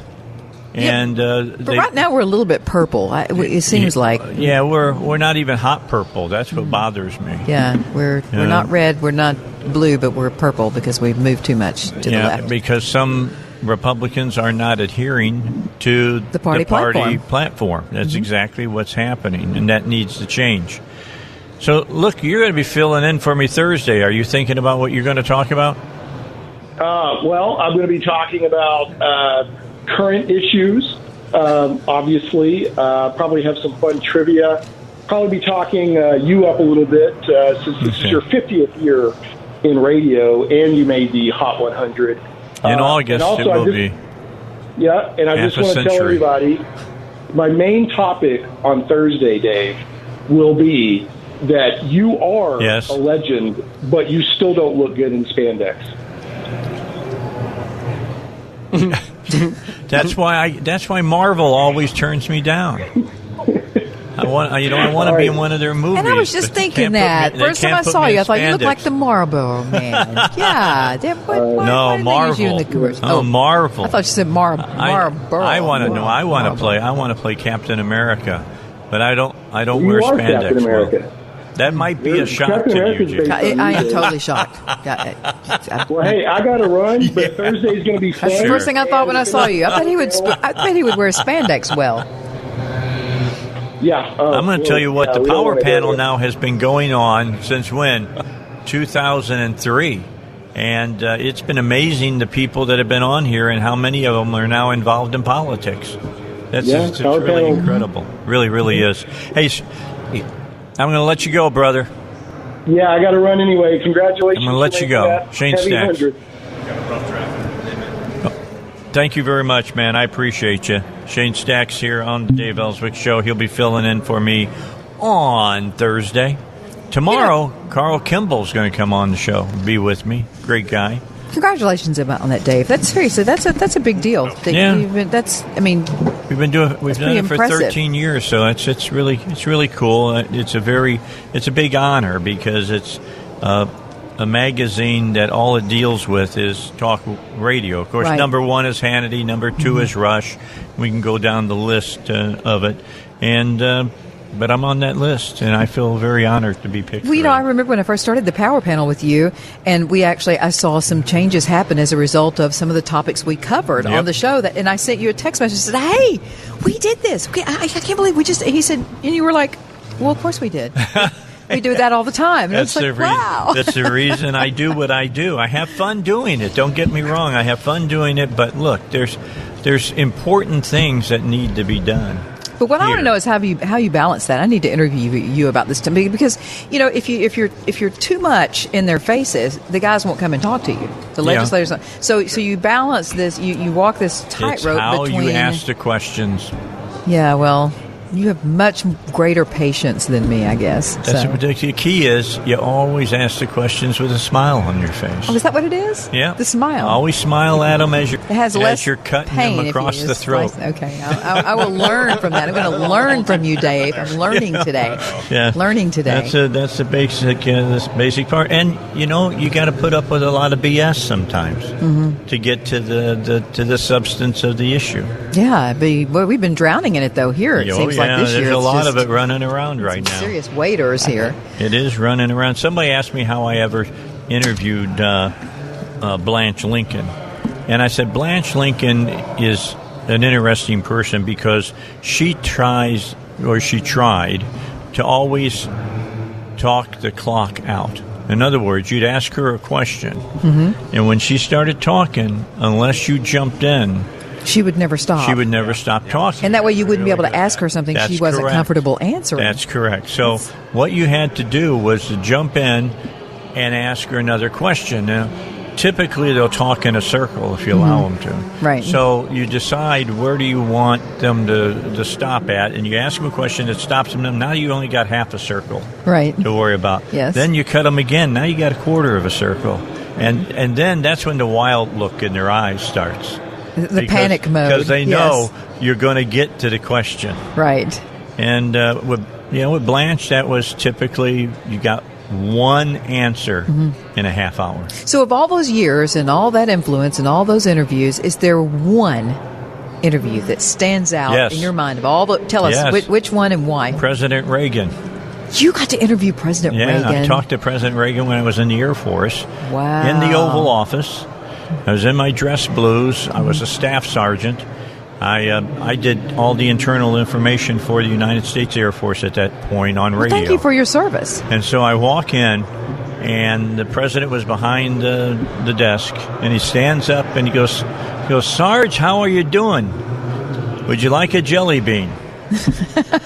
And you took a jelly bean. And I hate jelly beans. But you ate one. That I sure as heck did. I ate a whole handful of jelly beans. You better believe it. He was a great man. Yes, he was. I mean, he was a great president. Make me cry. I know. He was a great, great man. You had to stand in his presence. He had an aura about him. He really, really did. A great communicator. He did not. Let me just say, people say, well, you talked to Bill Clinton. Yeah, I talked to him several times. But I'll tell you this much. He didn't have the same charisma that Reagan had. Nope. Did not. Maybe with the women. No one But has. I'm not a no woman, all right? So I wouldn't know. But I'm just telling you, Reagan was something. He was bigger than life. Yeah, well, he was. He was. Yeah. I got to see him one time in person, but I didn't get to interview him because there were 10 million press people. But during the time that he was in office, I talked to him and Weinberger and a whole lot of different people in the administration. Great, great man. Yes. Just really, really a great man. I mean, I'll never forget because I served half of my tenure in the Air Force under Jimmy Carter, and then Reagan came. And I remember when Reagan first came in, the first thing he did is he gave us a 10% raise. I'll never forget it because at that moment, most NCOs at that time, non-officers, were on food stamps. Right. Just to be able to feed their families. And he came to us from California, which of all the states to produce, a man like that. It comes to. And I remember when I was running for governor, someone asked me, they said, well, what qualifies you to be governor? You've never served political office. I said, you know what? President Ronald Reagan was an actor when he ran for governor of California, and look what he became. Well, he's the president of the SAG. If you can be the president of SAG, you can be the president of the United States, as far as I'm concerned. Right, absolutely. That's the way that is over there. And for people that don't know crazy. what SAG is, that's the Screen Actors Guild. That's right. So it's the union. You got to get your card so that you can be in movies. If we look at President Reagan and what he did, I'm wondering if there isn't something to be learned from that, Dave, and that is that maybe we need to get away from career politicians in office. Maybe we need just more folks serving the folks. Well, Paul and I have been talking here the last few days about something here in Arkansas that I like that we do federally better than what we do here in the state of Arkansas. Do you know you don't have to be a judge or a lawyer or anything like that to be on the Supreme Court? I did not know that. Any of us at this table could be a U.S. Supreme Court justice. Yeah, you could be a Supreme Court justice. I did not know that. In the state of Arkansas, that's not the case. You can't even be a city judge here in Arkansas. It's insane. And so it drastically reduces the pool of good people that you can elect judges from. I mean, it's resulted in bad judicial rulings on a lot of and so why did we do that? Well, I don't know, but the judicial branch right now is kind of the most powerful branch of government because they're basically acting as the top legislative branch where they think they can make law. And unfortunately, I think law schools are basically teaching lawyers, and those are the only people that can run for judge positions here in Arkansas. They're essentially teaching lawyers that precedent is law. Is as if you were talking to that your interpretation of law means that's the final. Right, and that's how they treat it. And so, and it's the rest of us can understand that that's absurd, but they sincerely believe that it's law, and so that's the reason that Roe v. Wade is considered law. That's the trigger, if you will, for those 60 million dead babies. But the reason they do that is because they get by with it. Each branch of government is supposed to be keeping in check the other branches of government, and we don't do that. Each one is so busy being corrupt, they're like, okay, well, I'm not going to pay attention to what you're doing because we're getting away with this. That's what's important. Every branch is corrupt. Yeah, and so they're not keeping the balance of powers in balance. Right, and so that is a big part of the problem is the legislative branch can bring the judicial branch under control. They won't do it. Why would they do that when, in fact, they won't even do what they're supposed to do? They're supposed to be the rule makers of this country. However, they set up the EPA, they end up the Department of Education, they put all these bureaucracies up, and they tell them, you tell us what we're supposed to vote for.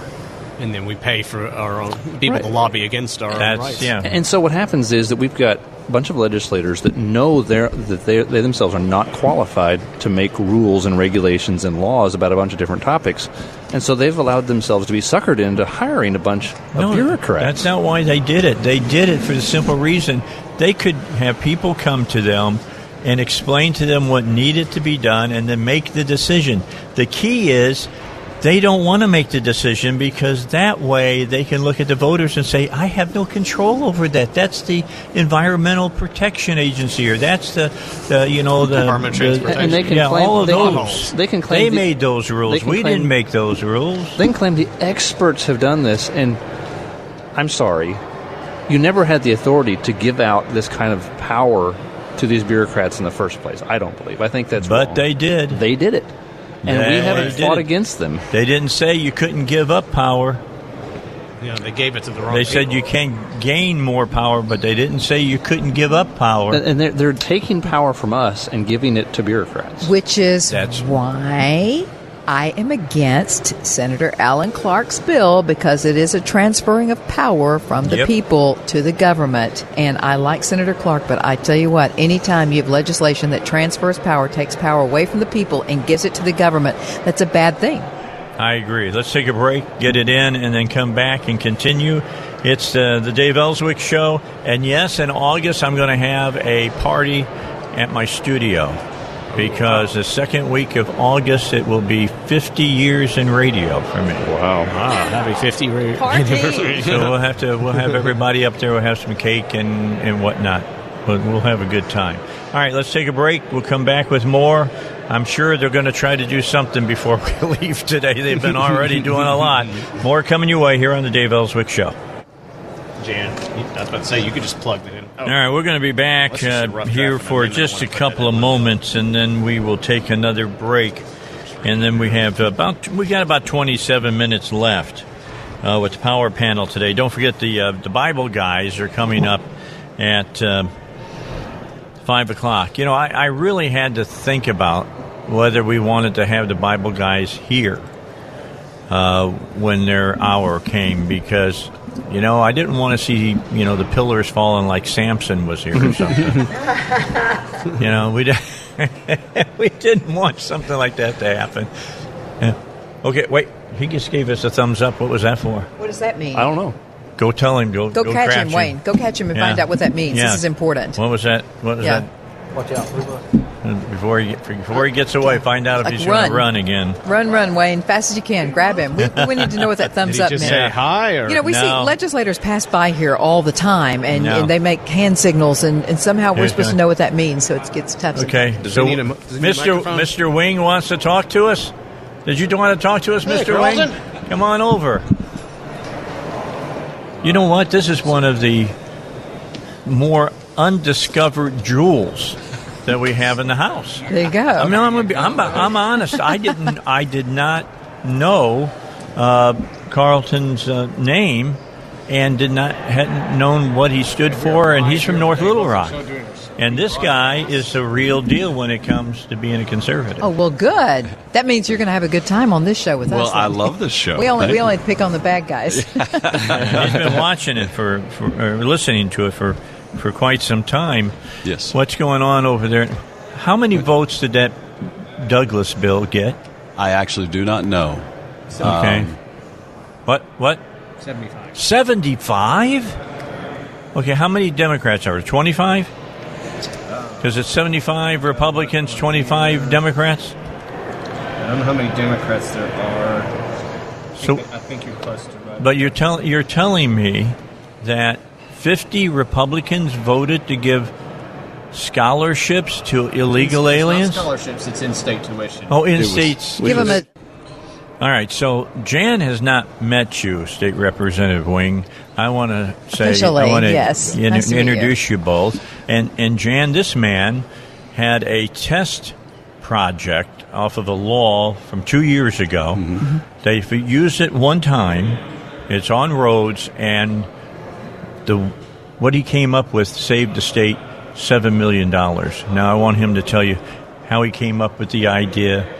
And how much money do you think now it's made into law, evidently now? Well, yeah, 2 years ago we established the pilot program, and so the big news today was that we've expanded the pilot now, so we're widening it a little bit. So when we started 2 years ago, it was capped at $200 million. We were able to do 3 projects. Mm-hmm. And what it is, it's the construction manager method of procurement, which sounds kind of mind-boggling to think of what all these words mean, but what it is it takes, previously with a highway department construction project, you've got the design phase, you've got you're bringing up the drafts, you've got the bid process. All of that would take place before construction starts, and each one of those could be handled by individual managers, and by the time the constructors actually got to do the job, they had little to zero input on the process to that point. And what did they say about too many cooks? Yeah, that's right. It spoils the broth. Yeah. Right? Okay. And so when you get into the construction phase, all of a sudden you find that some things need to be altered or adjusted or amended. Well, now you're already in the construction part. So you have either overages, and that is cost to the state. You build that into the cost. Right. Nobody's losing money on this. So you build that into the cost. So it costs the state more money for overages, or you have to scrap either part or the whole project, so you've lost money on that side as well. What a construction manager does is gets in from the beginning and start to finish, from the very beginning of the design to the end of the last construction. He's overseeing that. And so you've got overlap. It saves time, which saves money.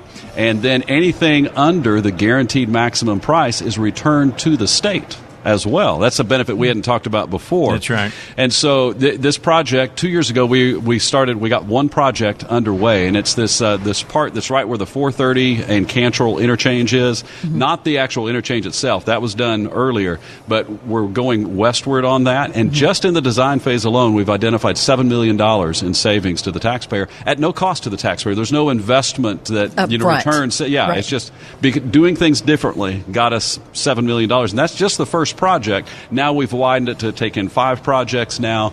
We extended the sunset from 2022 to 2025. So it's a neat thing. Can we put you in charge of auditing every process that our government is involved in and engaged in? Because if we could do this much... He needs to be over at the highway department. He replaced Scott Bennett. Yeah. No, but that's amazing. You know, that's what Republicans are supposed to be doing, looking for ways to trim waste. That's right. In government, and there's a Absolutely. perfect example of that, and that's awesome. And the Highway Department was in full support of this bill from start to finish. So this is the kind of thing that everybody, once you see how it works, and if you're willing to give it a little trial balloon, which we did for 2 years, and we're expanding that trial. And Representative Stephen Meeks, who is a good friend of yours as well, he asked, well, why not take all the brakes off of this? And that's the next step, is to be able to do that. How much do you project? Okay, go ahead. I'm sorry. How much do you project we could see in savings from this particular program? Well, it would depend on the scale of the project. But when we get into big projects, you're talking tens of millions. That's what I'm thinking. Yes. I was trying to get you to give us a dollar figure so we could go, Is there a percentage of savings that you can kind of identify at this point, or is it not really clear enough yet? It's not clear enough because there are so many varying factors that are involved in these processes. But it all depends on the specific project, what kind of terrain you're going through, the soil samples, and all of those kinds of things as well. But you can identify there's going to be a lot in every project that can be trimmed off of this. And like we say, just from one project that's half a mile long, $7 million. So half a mile.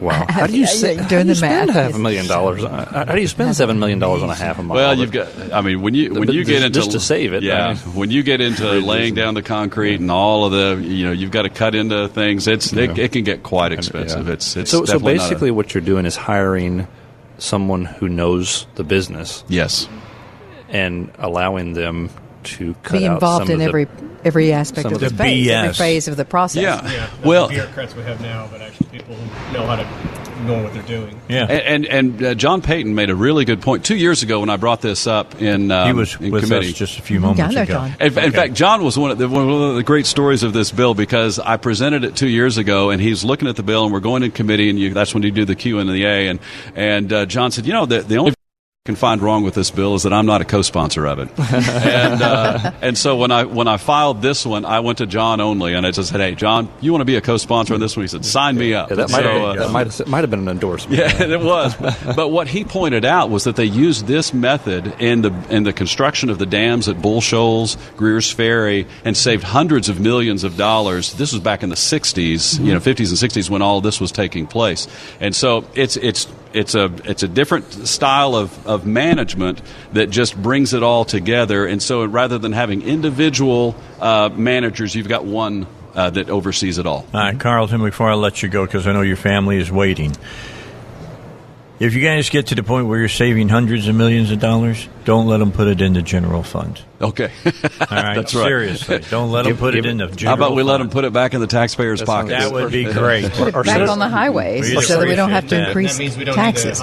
Or set it on fire. Yeah, that'd be nice. Or set it on fire. I don't want the government to have it. Regardless of what we do with it, don't give it to the government. Carlton Wing from over in North Little Rock, we thank you, and we'll look forward to seeing you next week. Sounds great. Thank you very much. All right. All right. He's a great guy. He's a great conservative. We really like him here on the show. Really. I mean, as you just heard, he brought forth something they've been using since the 50s and 60s, and for whatever Why reason. did we ever get away from it to begin with? That's a good question. I'm just telling you, somebody made some money somewhere. Well, maybe always follow the money. Always follow the money. Sometimes it's hard because they hide it really well. But it's always nice to. We're about to end a day here. I am on the power panel today, and it's just nice to close out on a good note. To have a Republican that we can say, "Look what this good Republican did. He did something good for the people." So it's a happy note. To half a mile. $7 million.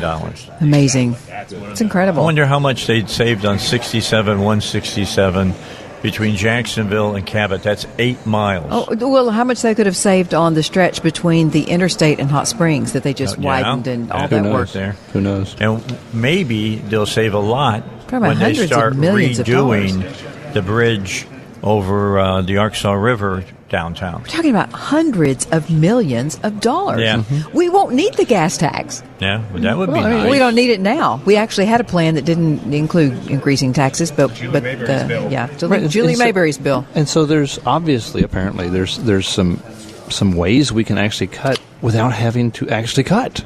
We're just cutting out waste. Without cutting services. Always remember what President Reagan said. The closest thing to immortality we'll ever see in this lifetime is a government program. He was so amazing. Who would think of that? I live by that. I live by what he said on that. It's true. Absolutely true. The other thing that he said that I agree with, if I can agree with a politician on 85% of everything, then I can agree with that guy on enough. Enough. Yeah. That was my state rep that was on, and so, he's... Yeah, there's some things we may not agree on, but I actually just showed him the amendment to the in-state tuition for illegals bill that was just passed. And I put in there to basically insert phrase that would say, look, it's okay if you're here legally, but then I actually read it. Add before the phrase, for a certain amount of time receive in-state tuition, excluding those who have illegally entered the United States or have overstayed their visas, or have at least one parent who have entered the U.S. country illegally or have overstayed their visa, including those who are part of the Deferred Action for Childhood Arrivals DACA amnesty program. And so what I want to do is actually put that as an amendment to the bill so that, we can help those who are here legally. You're going to take that to Dan Douglas? Well, it's going to go to the Senate, so I want to take it to Jan English, who's happens to be my Arkansas senator. I'm going to post it online, urge people to contact. Any senator can add the amendment since it's going to the Senate. You need to contact everybody on Senate Education Committee. And why do we want to help people who are here illegally? Enlighten me, because I'm not sure I understand that. Well, why some people who push this bill want to help people illegally is there's an industry of mainly the fast food industry and the chicken plants that supply. So it's okay to break the law if it's benefiting a private business. Is that what we're saying? Exactly. And of course the cartels benefit, and the deep state swamp people benefit, and the criminals benefit, and the corrupt politicians who want cheap votes, both Democrat and Republican, because oftentimes these people come in the third world and they're a lot easier to manipulate in terms of wanting more taxes, and so they benefit from illegal immigration. But we, the people, and most honest businesses, a vast majority of even those in the agriculture industry, don't hire illegals. And so it's an evil system that perpetuates human trafficking, the fentanyl outbreak, the heroin, the crack cocaine epidemic of the 90s. All that came from the open border and massive trade with Mexico. And in-state tuition for illegals is just encouraging that kind of evil to Have you seen the backlash on the social media to this bill? Oh, I can only imagine. I've seen it posted. There is a huge backlash against this whole concept of this bill. Why are we doing anything for people who are here illegally in this state? Exactly. So that's what I did is I put the amendment that kicks them out and says, since this, like I said, just deals with legal immigrants, which all were talked about, but excludes illegal aliens. This is the way this always gets defeated. It's always run in the dark, and then it has to come out sooner or later into the light. And today was the day this bill really came out into the light. It's in full view now as it heads to the Senate. It's up to you who are listening right now. And tell them the bill number. You need to get a hold of your state senator. Get a hold of House. Go ahead. House Bill 1684. Yeah, 1684. And you can type it in the Arkansas legislature and track it. I'm actually looking for the Education Committee when they meet next. Senate Education. Let's see if they meet Wednesday. See, this is what's so frustrating, folks. Here's what's so frustrating. We elect these people to represent us, and they run on a platform, and they promise to be all this, and then they get elected, and we have to spend all of our time on the phone and on the computer emailing and telling them, why are you doing this? Please don't do what you said you wouldn't do. We could have just elected Democrats instead. We could have. Just go ahead. That'd be predictable. And call the Education Committee members, and, what's his name? Mark Johnson from Maumelle. You want to call him. You're going to want to call Jamie English, who's the chair. Sturch is on there from up in the Pocahontas area. Sturch supports this? Well, we don't know. He's on the committee. He's on the committee. He's on that committee that's going to get to decide. You want to call Jane English. She's the chair of the committee. Who else? Republicans are we looking at there? Committee. I'm clicking on the committee now. Okay. Lance Eads. I don't know which party he's in. And Jim Hendren. Okay, Hendren. All right, so...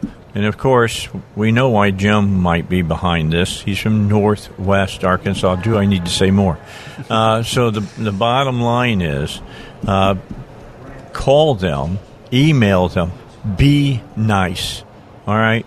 You'll never catch flies with vinegar. That's what my dad Really? always told Dang me. it. He said, you always use sugar. Be nice and Well, there's another thing that attracts flies, and too. get them. Yeah, I know that. And they shovel a lot of it. I understand that. They are meeting tomorrow at 10 a.m. Okay. The Education Committee. It's not on the agenda, but it's it going can to be put on there. As things close down, it will be called in. They'll be in room 207.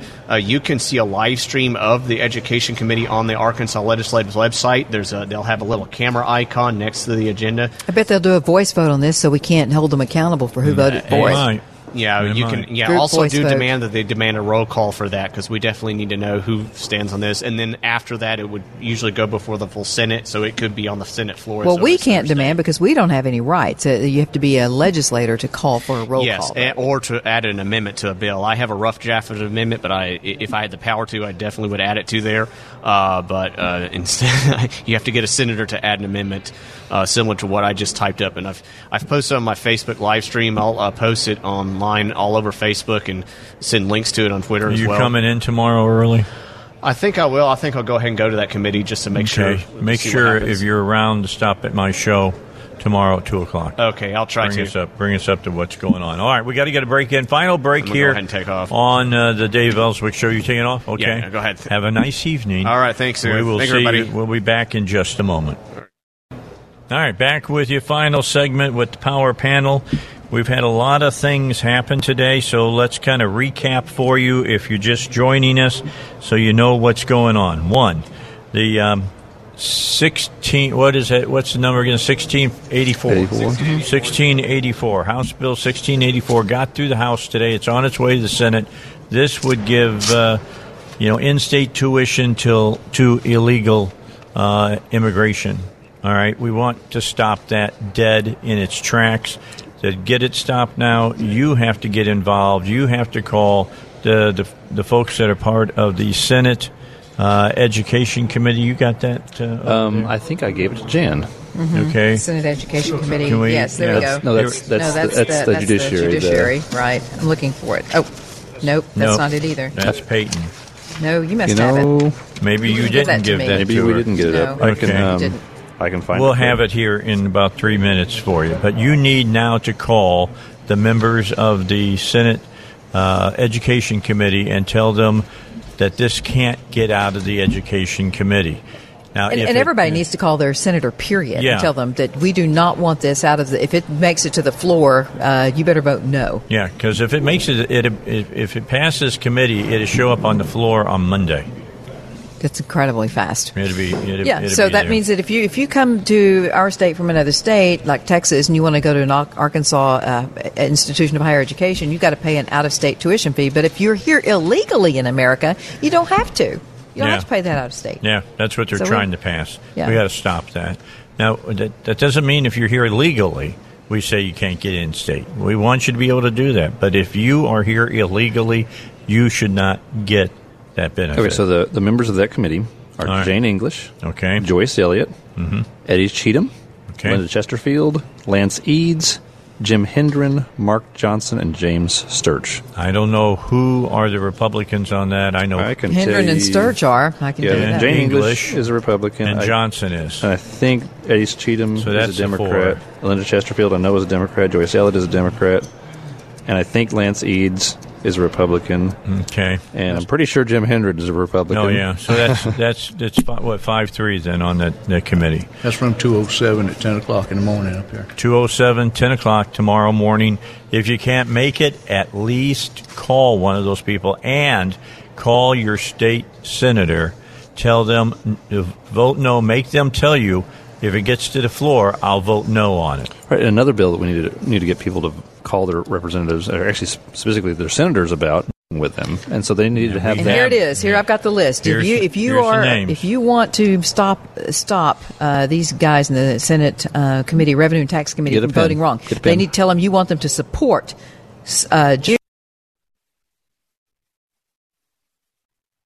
So Trent Garner, Keith Ingram, Blake Johnson, Bruce Malek, and Jason Rapert. Those are the guys that you need to contact, and gals, and say, we want Peyton's bill to pass And because if- it's good and for the if they people. If they say it would take $12 million, you can say, in the last 3 years alone, you all have gotten an additional $300 million. You can afford it. That's right. Absolutely. Period. This is good for the people.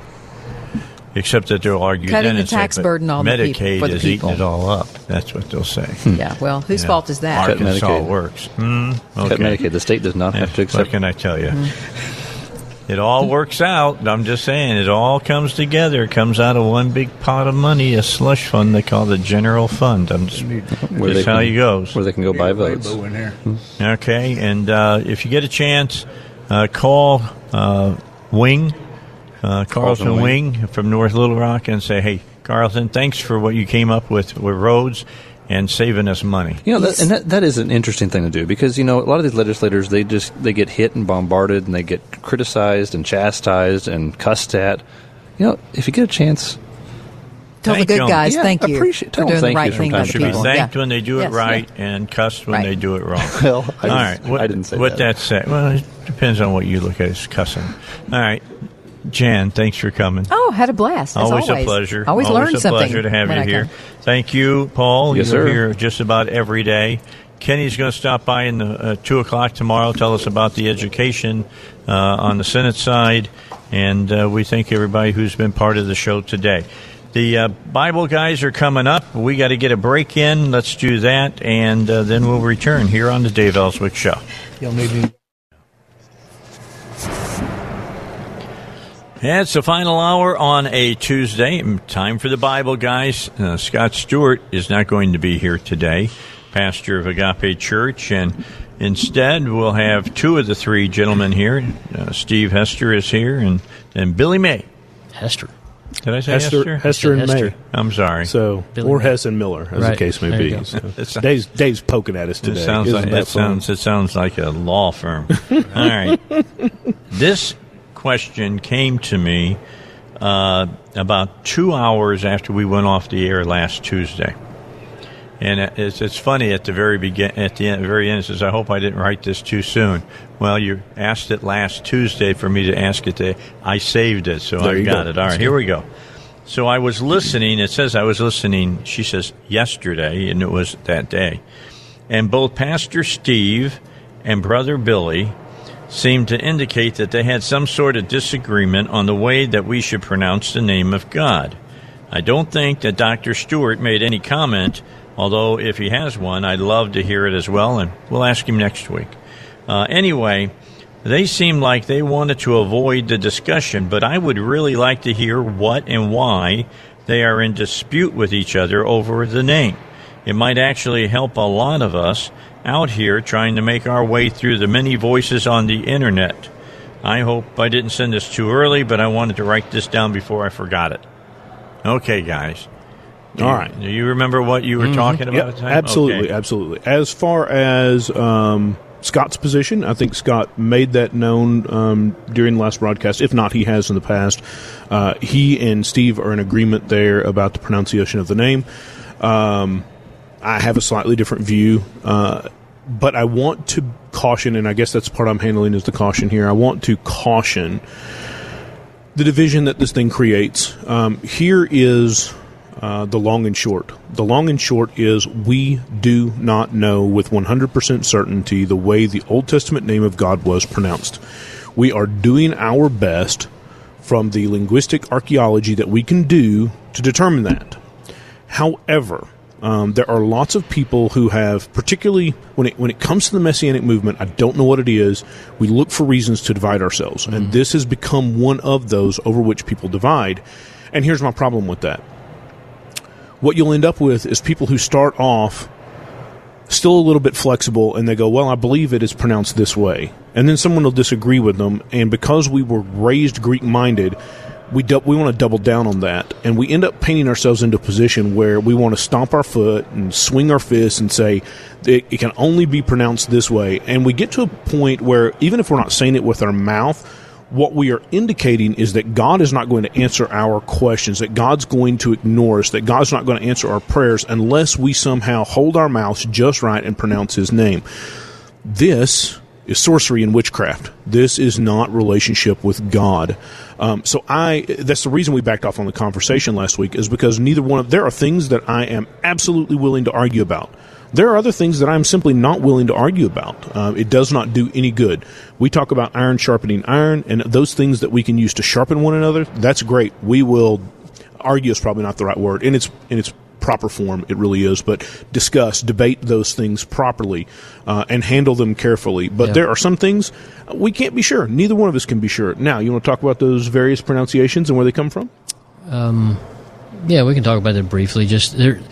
Most people will be used to hearing Yahweh. You hear Pastor Scott and I say it that way, and that mainly comes from the idea that without vowel points, the letters of Yud He Vav He, if you just pronounce the letters themselves, it's Yahvah. So it's Yahvah, and that kind of came into English as Yahweh, and so that's without the vowel points. However, we have records and other scriptural evidence, not scriptural evidence, post-biblical evidence, when people did write down the name. It sounds very similar to how the Jehovah Witnesses say it, but we know that there is no J in Hebrew, and so the other pronunciation, which Billy leans towards, which is Yahovah, and that one is with the vowel points.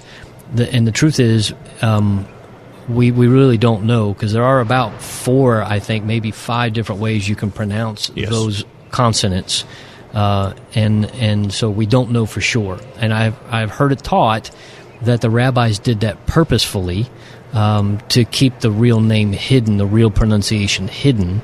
And for those who don't know, the Jewish people will not pronounce either name of what Scott and I said, and some will not even say the 4 letters in sequence. They will not say Yud He Vav He together. They say what is known as Hashem, and in Hebrew that means the name, because they don't want to mispronounce or abuse or just throw God's name around and violate the commandment that says you shall not take the name of the Lord your God in vain. So that's the tradition of Hashem, and I'm kind of okay with all of them. Yeah. And because I pastored. Do you think there's any problem with eternal significance because you might be pronouncing a name wrong? No. Nope. What if I said to you? Big deal. What if I said to you Isa? No idea. That's the Arabic way in which you pronounce Jesus. Okay. So there are people in the Middle Eastern countries who are coming to salvation through Isa. They don't know Jesus. They don't know Yeshua. They don't know Jesus.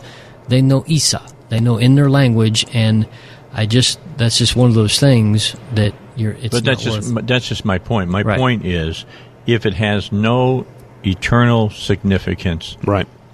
Because there are some that believe that, though. Yes. There are some who will say, unless you actually pronounce his name, you are actually failing to keep the commandment, and you are misusing his name by failing to pronounce his name. They take it that far. Well, you rabbis should have told us.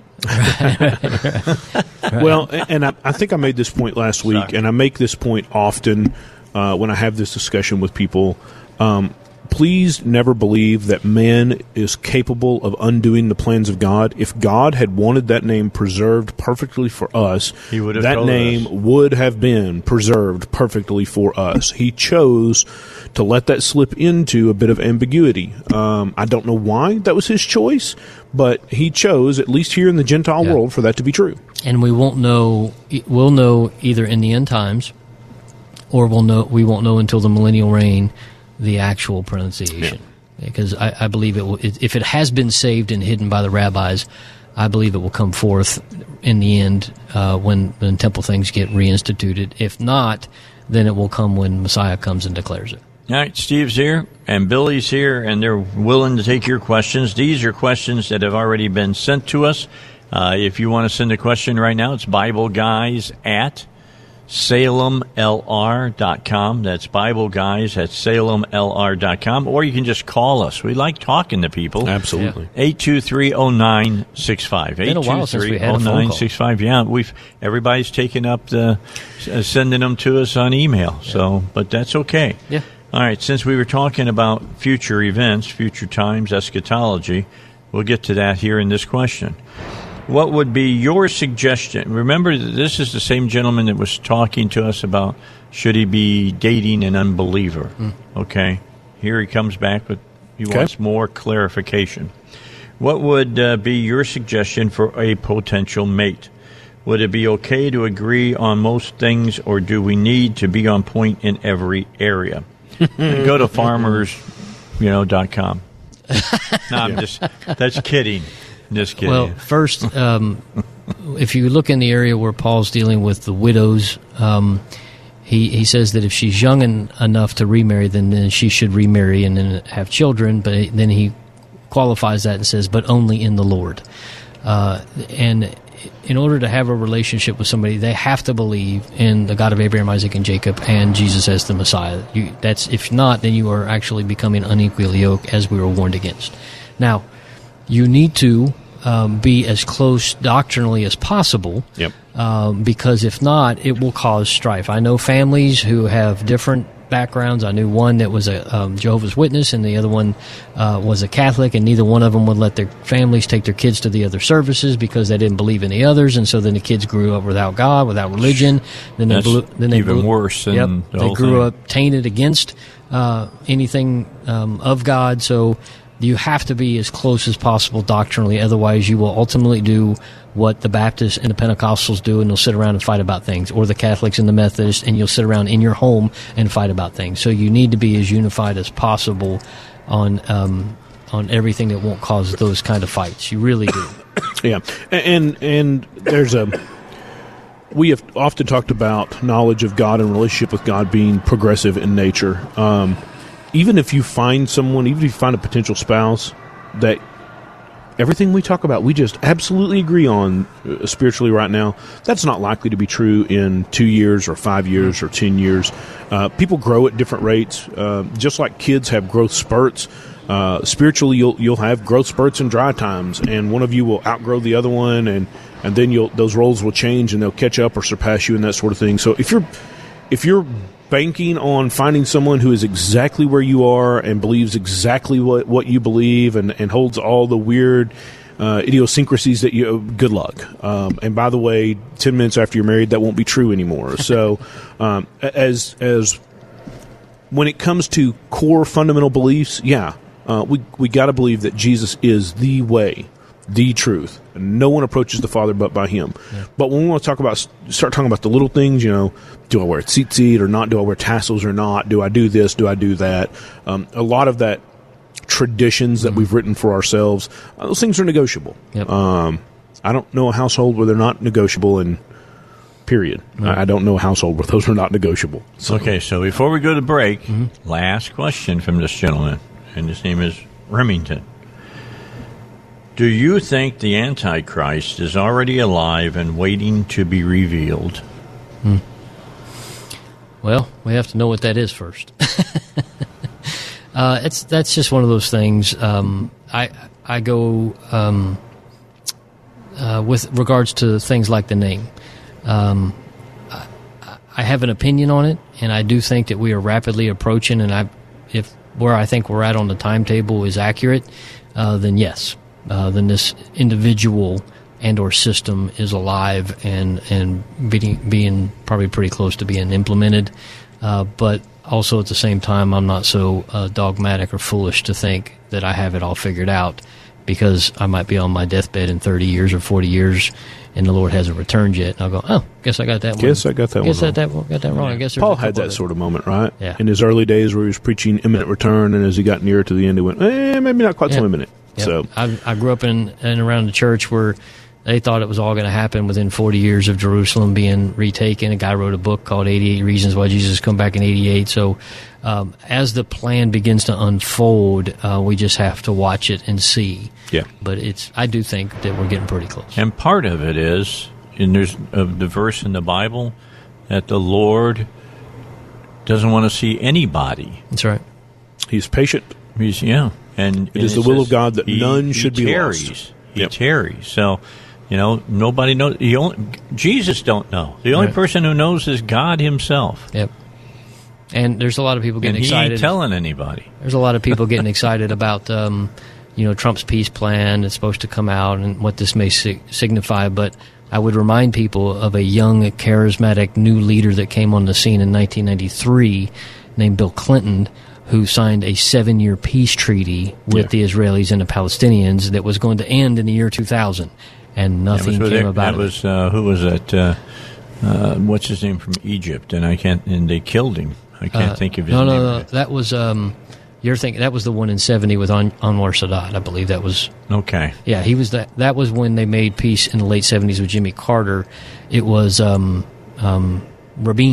the Jewish prime minister, is the one who got killed in 1994, a year and a half later after making peace. Yeah. But it was with that peace agreement was with Yasser Arafat in 93. That was it's so funny you're talking about Rabin, because I just watched 7 Days at Tempe over the weekend, talking about when the Mossad went in and got the hostages back at Entebbe Airport.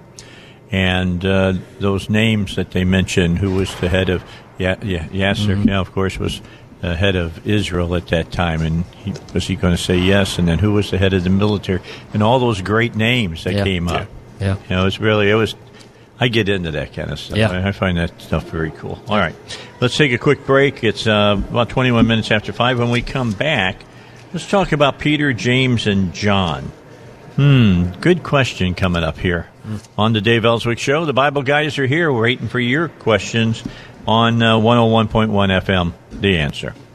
All right, so let me just tell you that in the next half hour, we're depending on you to call 823-0965, or you can email at BibleGuys@SalemLR.com, and you'll get your questions. This is the last question we had pending, so here we go. Question for the Bible guys.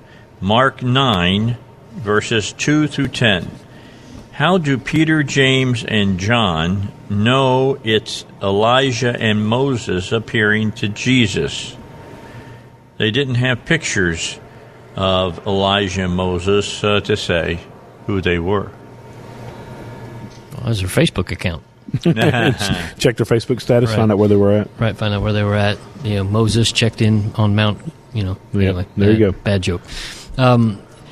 We really don't know. I would imagine that they identified themselves, or there was some traditional description that was carried down, or maybe when they showed up, Jesus went, "Hey, that's Moses and Elijah." Yeah. Or, like I said, they identified themselves. That's really about it. And even though that's not recorded for us, that's not outside of how things are recorded for us by the Jewish people. So they just didn't record, but they knew who it was. Mm-hmm. Right. And the Spirit of God could have just revealed as soon as they saw it. Well, that's what I'm saying. Right. And, they just knew. Right. We don't know how long the conversation took. We don't know what was said during this conversation. I mean, they didn't just show up and immediately disappear. That's not what happened here. There's obviously something going on between the Messiah and Moses and Elijah. So whatever the contents of that conversation, whatever took place there, A, was enough for them to identify who it was, and B, had some purpose. Yep. This is just one of those points where Scripture did not deem that it was important for us to know what happened there. Now, so it doesn't. Elijah did have a specific prayer shawl that he wore, known as his mantle. It's recorded for us as his mantle, and it fell when he ascended, and Elisha picked it up. And it's also, according to Jewish tradition, that mantle was kept next to the altar of incense, and that's what Zechariah saw when he went into the temple, was when the angel was standing next to the altar to declare his son John would end up coming in the spirit of Elijah, that he was standing where Moses' prayer shawl was. So it was also probably known what that prayer shawl looked like, so that he probably had that on in the spirit realm as well. Okay. That's a good question. Yeah. It is. But you could then inquire about why this event, and something else that people will use this story as a gotcha of inconsistency of the Bible. And this where if you are an exact, precise, to the jot and tittle, down to the 1,000th of an inch person, you might want to turn off your radio, because Matthew and Mark record this as an event that says Jesus said some will not taste death until they see the Son of Man coming in his kingdom. Mm-hmm. Well, immediately all three of these Gospels record that the very next thing recorded was this event, the Transfiguration. Right. But Matthew and Mark recorded as it happened 6 days later, and Luke recorded it was 8 days later. Yep.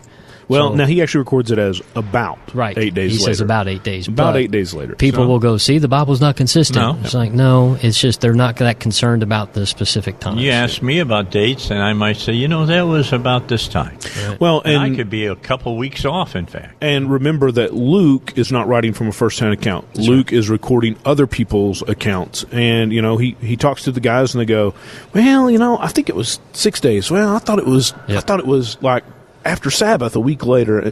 And he goes, okay, well, the best I can figure out is about 8 days. Right. And for those who don't know, these are the synoptic, and they are all, their foundation is actually Mark. And then Luke built off Mark, Matthew built off Mark, and I'm sure that Luke went, oh, well, this guy says 6 and this guy says 8. So let's get to the news. We'll be back. And back with you, and Billy Miller's here. Steve is here as well. And what did I call you the wrong name earlier? You called me Hester. Okay. And me, May. I think you were just goofing off. But, yeah, I did too. I don't know. There's no telling. There's so much going on here right now that I screw up. So we went through all of our questions. Nobody has called in. Nobody has emailed us.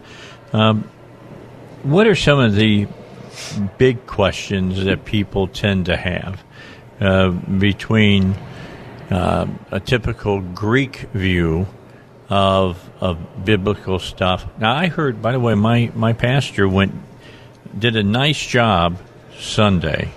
We had communion on Sunday, and he did a great job making sure everybody understanding that it was Passover, that they were celebrating, but they had the cup. I think he was listening to you guys when you were doing there you go. And talked about how important the cup was and the symbolism of the cup, and helped everybody understand why Christ said, this is my body, this is my blood, and all of those things. Right. Explain, Billy, I'm going to ask you. I know you're just getting ready to say something. I caught you right in the middle of it. Explain to the listeners that is one observance that we will continue in heaven. Yeah. Jesus specifically said that I will not do this. I will not drink this with you until I drink it with you anew in the kingdom. And so when you read about the marriage supper of the Lamb, we are actually having the fullness of the Passover Seder. That's the marriage supper, because you have to go back to fully understand. If you want to understand prophecy, you have to understand the Jewish wedding ceremony and everything that took place that night. And what we were being offered as the body of Christ, as the bride of Christ, was to be his bride. And when he offered that cup and we accept it, then we become his bride. But what happens in the ceremony with in the first century was that would be offered by the groomsmen, and if the bride took it, then the groom would go to his father's house and prepare a place for he and his bride. And then when the father said it was time, then he would tell his son to go get his bride. And that's why we don't know. That's the allusion to the day or the hour only the father knows, because the father's the one who told the son to go get. So then they would go, they would have the ceremony, and then they would have a 7-day celebration, wedding celebration, if you will. And that's what's going to happen when the Father in heaven tells his Son to go get his bride. There's trumpets are going to be blown. There's going to be people shouting that the groomsman's coming. We are going to be caught up with him, and we are going to go into the marriage supper of the Lamb. And we will keep and celebrate it in that context of what that whole ceremony was about. So. And this is what we miss, right? Yep. When we divide ourselves from our Jewishness. We think he just said, "Hey, Peter, go get me some bread and wine." Right, and that that was the point I was going to make a while ago. There are Passover's coming up April the 19th. Yep. I think Easter may even be that weekend. It's the 21st. Is it that weekend? I'll reserve comment there because I've gotten myself in trouble. But Passover is coming up soon. There are, I guarantee you, Passover celebrations going on around you somewhere. You owe it to yourself to experience that at least once in your lifetime. And by the way, once you've experienced it once, you will likely want to do it again. Yep. But seek that out. You'll understand that it's not just talking about, the Jews moving from slavery. Right. I'm not doing. I can't offer my own home because I'm not doing that in my home this year. But seek that out. The old congregation that I used to pastor puts one on I haven't seen them advertise. They don't do it on the actual night because that's for your family. Right. But they will be doing one for the community sometime throughout that week. So you can go to Facebook and look for the Kihilot webpage. I don't know. Find it. I was trying to sit here and think whether or not they had already posted the date, and I don't think it's up yet. But yep, Kihilot Yisrael on Facebook. I'm sure we're still both attached there, so if you're having a hard time spelling that, you can find our Facebook pages and then pivot from there to theirs. If it's not posted yet, it soon will be, and you really do owe it to yourself to go and witness that and experience that. And the first time we did one at your church, Dave, a couple years ago, literally had a woman come up to us in tears and just said, "Where has this information been my whole life?" You know where she's at now, don't you? I do not. She goes to Agape. Oh, does she? I haven't seen her out there. Yeah. Okay. Goes to Agape. I'll have to look for her. Yeah, it's it really will open your eyes to the fullness of what the gospel is. And we miss a lot of that. I'm just being honest. Yes. I understand that. Pastor Scott did a series on the gospel, and he's going to come back to it, I think, after Passover. And he was trying to explain to people to understand that the gospel is mentioned before the death, burial, and resurrection. You ask anybody what the gospel is, and they will tell you it's the death, burial, and resurrection of Jesus Christ. But yet, Jesus told the apostles before his death, burial, and resurrection to go and preach the gospel. And the gospel is actually a picture of what was happening at the Transfiguration. The fullness of the kingdom of God is what was coming in the picture of the king, the law, and the prophet. And that's ultimately what the kingdom will be in its fullness. I know this sounds like I'm diminishing, but not just what Jesus did, but it's the fullness of God's plan that he started with Abraham. That's the fullness of the gospel, and it includes the prophets and Moses. I'll just tell you, if you go through Passover and celebrate a meal with somebody, your whole view of that will completely change. And then there's one question that will pop up in your mind. I'll guarantee it. How are the Jews not seeing this? Yeah. I mean, seriously, it just bewilders me. But then the Bible says they've been blind. The answer to that question is the same answer that you get when you go, how does the modern church not see this? For the same reason. For starters, we've been taught from a biased point of view, and by and large, we don't spend the time to do the study and look at other opinions and other viewpoints and what the original language said for ourselves.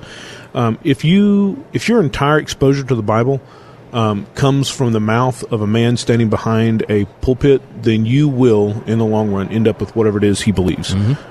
You have got to crack that book open. I know it's intimidating. I know it's a big book. You've got to crack it open for yourself. And by the way, if you really want to know what it says... It's a great place that you could go to learn this information. There is a place on the Internet that's really... really easy to access. Access all that information. Yeah. You can watch these courses on your iPhone, your iPad, your computer, AmericanInstitute.org.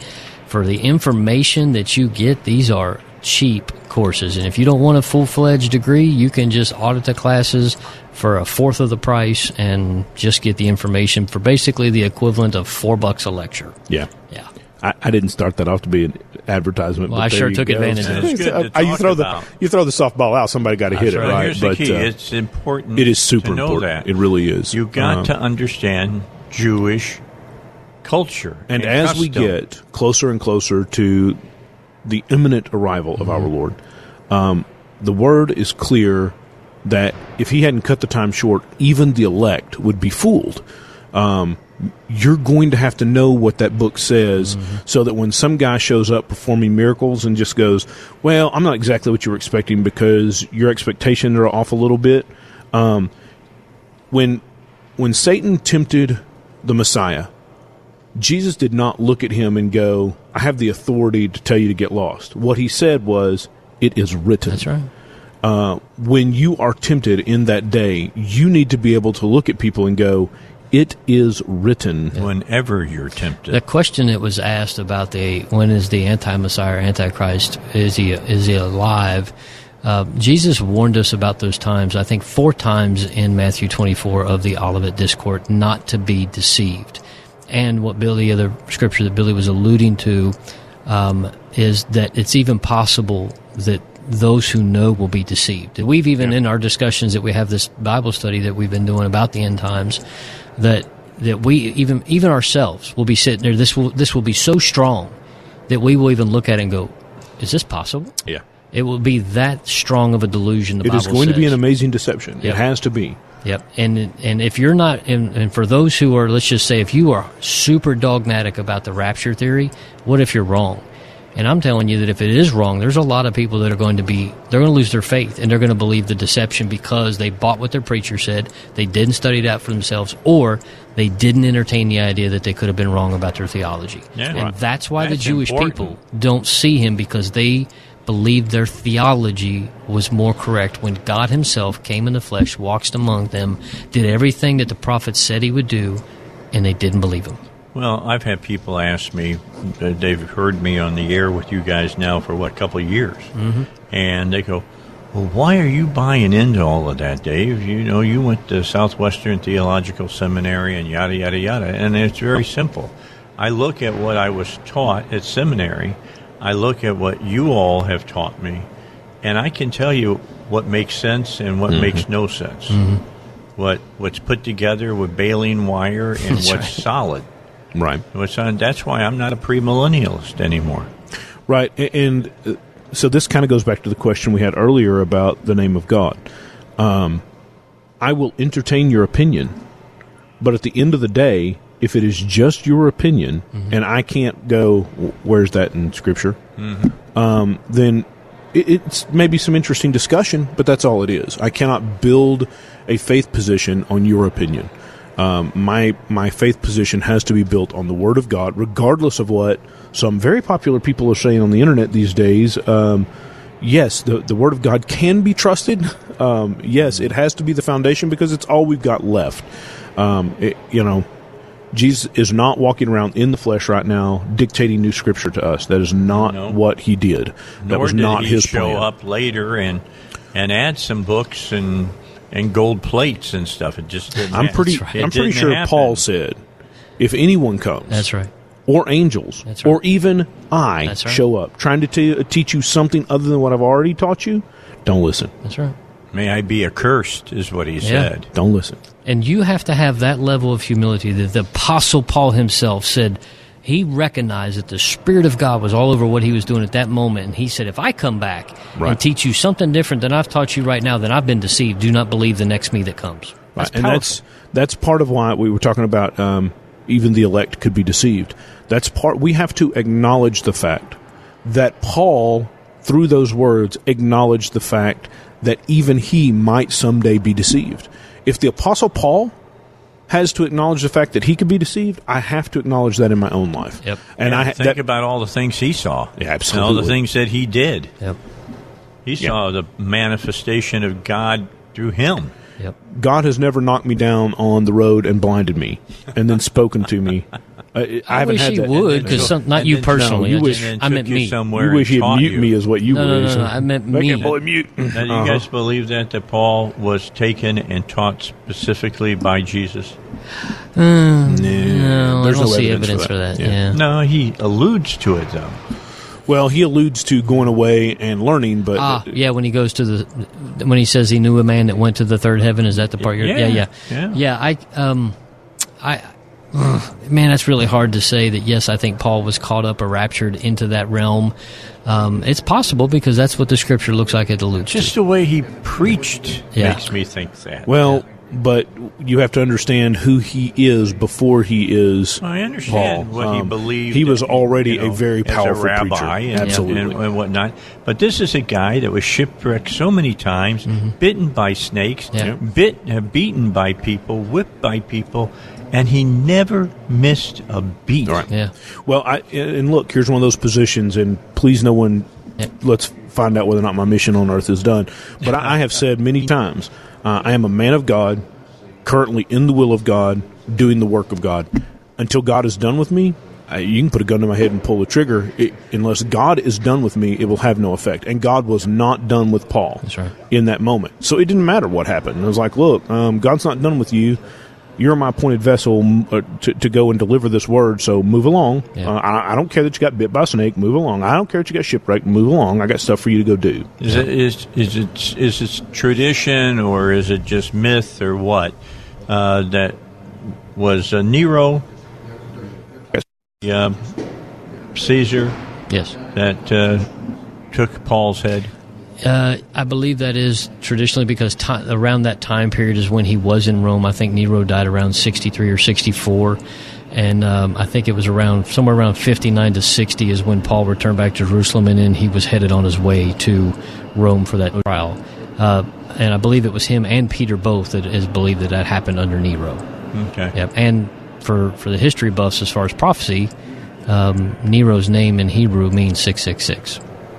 For those who really want to messing with theology, if I want to really mess with some people's theology, part of Revelation is history. That's right. Yes, it is. Yes, it is. I mean, John says that. Yep. The things that were, the things that are, and the things that will be. That's right. That's past, present, future. If you ask me. Yep. So that's where my premillennialist part, it gets kind of shaky on that. And that's why I say I'm a pan-millennialist. There you go. I will tell you. It will all pan out. I know we're coming up on a break, but I'll give you some things that will help you understand the Scriptures and prophecy, something that I've been wrestling with for a few years now. But I'll explain it when we come back. Okay. That's coming up. Stick around. We'll be back here from the Capitol. Okay, a little housekeeping real quickly before we do our final segment. I'll be back tomorrow at 2 o'clock right here at the Capitol. Thursday, Shane Stacks will be filling in for me in studio. And then on Friday, Robert Steinbach will be filling in for me in studio, just so you be aware of what's going on. Right now, though, let's finish up our broadcast today with the Bible guys. Pastor Scott is not here today. He'll see you on Sunday at 10 o'clock. That's right. All right, at Agape Church. And do you have any idea what he's preaching on? He's doing a series right now called Spirit Wars. Mm-hmm. Okay. And it's about how to fight in the spirit realm using the Scripture and prayer and all kinds of things like that. This past week he dealt specifically with using the Scripture. That's what Jesus used when he was tempted, and that we need to get as much Scripture in our mind as possible for when we become tempted, just like Jesus was tempted, that we fight like Jesus fought, and that we use the Scripture to fight back the enemy. All right. That sounds very good. Let's talk a little bit more about the school, because that's a good way to get some of that Scripture put in your brain. Yep. And I know a lot of us don't want to go back to school, but let me just tell you, when you start hearing the truth and understanding maybe some of the things that you thought something meant, you find out that you were wrong, and it changes your whole perspective of things. Scripture says to study to show thyself approved. And according to the rabbis, that study is actually one of the highest forms of worship. Right. And the Bereans in Acts 17 said that they searched the Scriptures to see what Paul was preaching to them, see if it was true. So you have to have a scriptural foundation in order to understand this whole story. You have to know it, and you have to research and study it and find out what's going on. And one of the things that I always like to use to help people understand is because we often reference and say things like Western culture, Greek-minded, and all of that. And it's true that we think very differently than the writers of the Bible thought and wrote. And one of the things, and I have no problems with different views with interpretation of some historical context things, some futuristic type things, because there's something in Hebrew known as chiasm. We call it parallelism.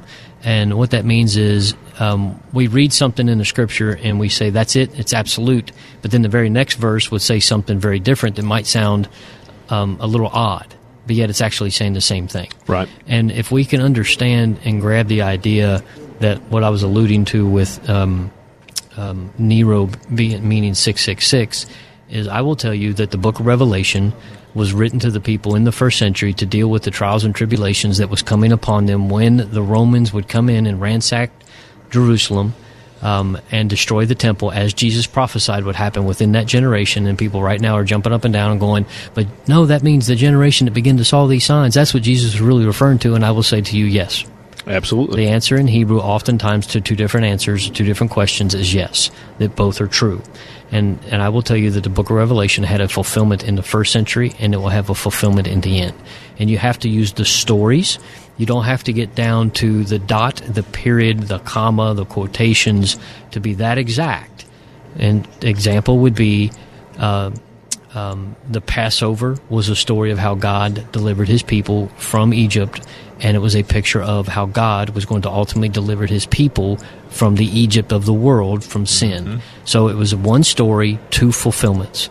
And I believe the prophecy is that way, and I don't know that we should, as I was talking about the Antichrist earlier, just get to the point where we say, that's it, that's it, that's it, because when it happens, we'll ultimately know. Right. We have parallel stories that happened with Antiochus in 167 that Daniel was alluding to in Jerusalem. So look at the stories, look at what happened, and then you will begin to understand when it unfolds. And you will understand the Psalms a lot better. You will understand some of the prophets a lot better if you can understand parallelism. It's very important. I'll just tell you this. When the sky rolls back like a scroll, get on your knees. Yeah. I don't think you're going to be able not to get on your knees. You won't have much of a choice. I think every knee will bow at that. Yeah, I agree wholeheartedly with that. Again, let me ask one last question. We got about 40 seconds here, Steve and Billy. Where should a person start with the school? Well, we've actually got it structured that the semesters are laid out for you, because we build you up to a place where, as you finish your associates, which is the foundational, then you'll be able to take a path if you are a teacher, a pastor, a missionary, or whatever. So each semester is basically laid out for you. Okay, so the choices really are whether or not you want to do it for an accredited degree or you just want the information. And what's the address again? AmericanInstitute.org. American Institute. .org. We're out of time. We'll be back to do this again Tuesday next week. And then I'll be back to do it at 2 o'clock tomorrow right here from the Capitol, the Dave Elswick Show. Guys, thanks for coming. Thanks, Bill. Have a great evening. Thanks.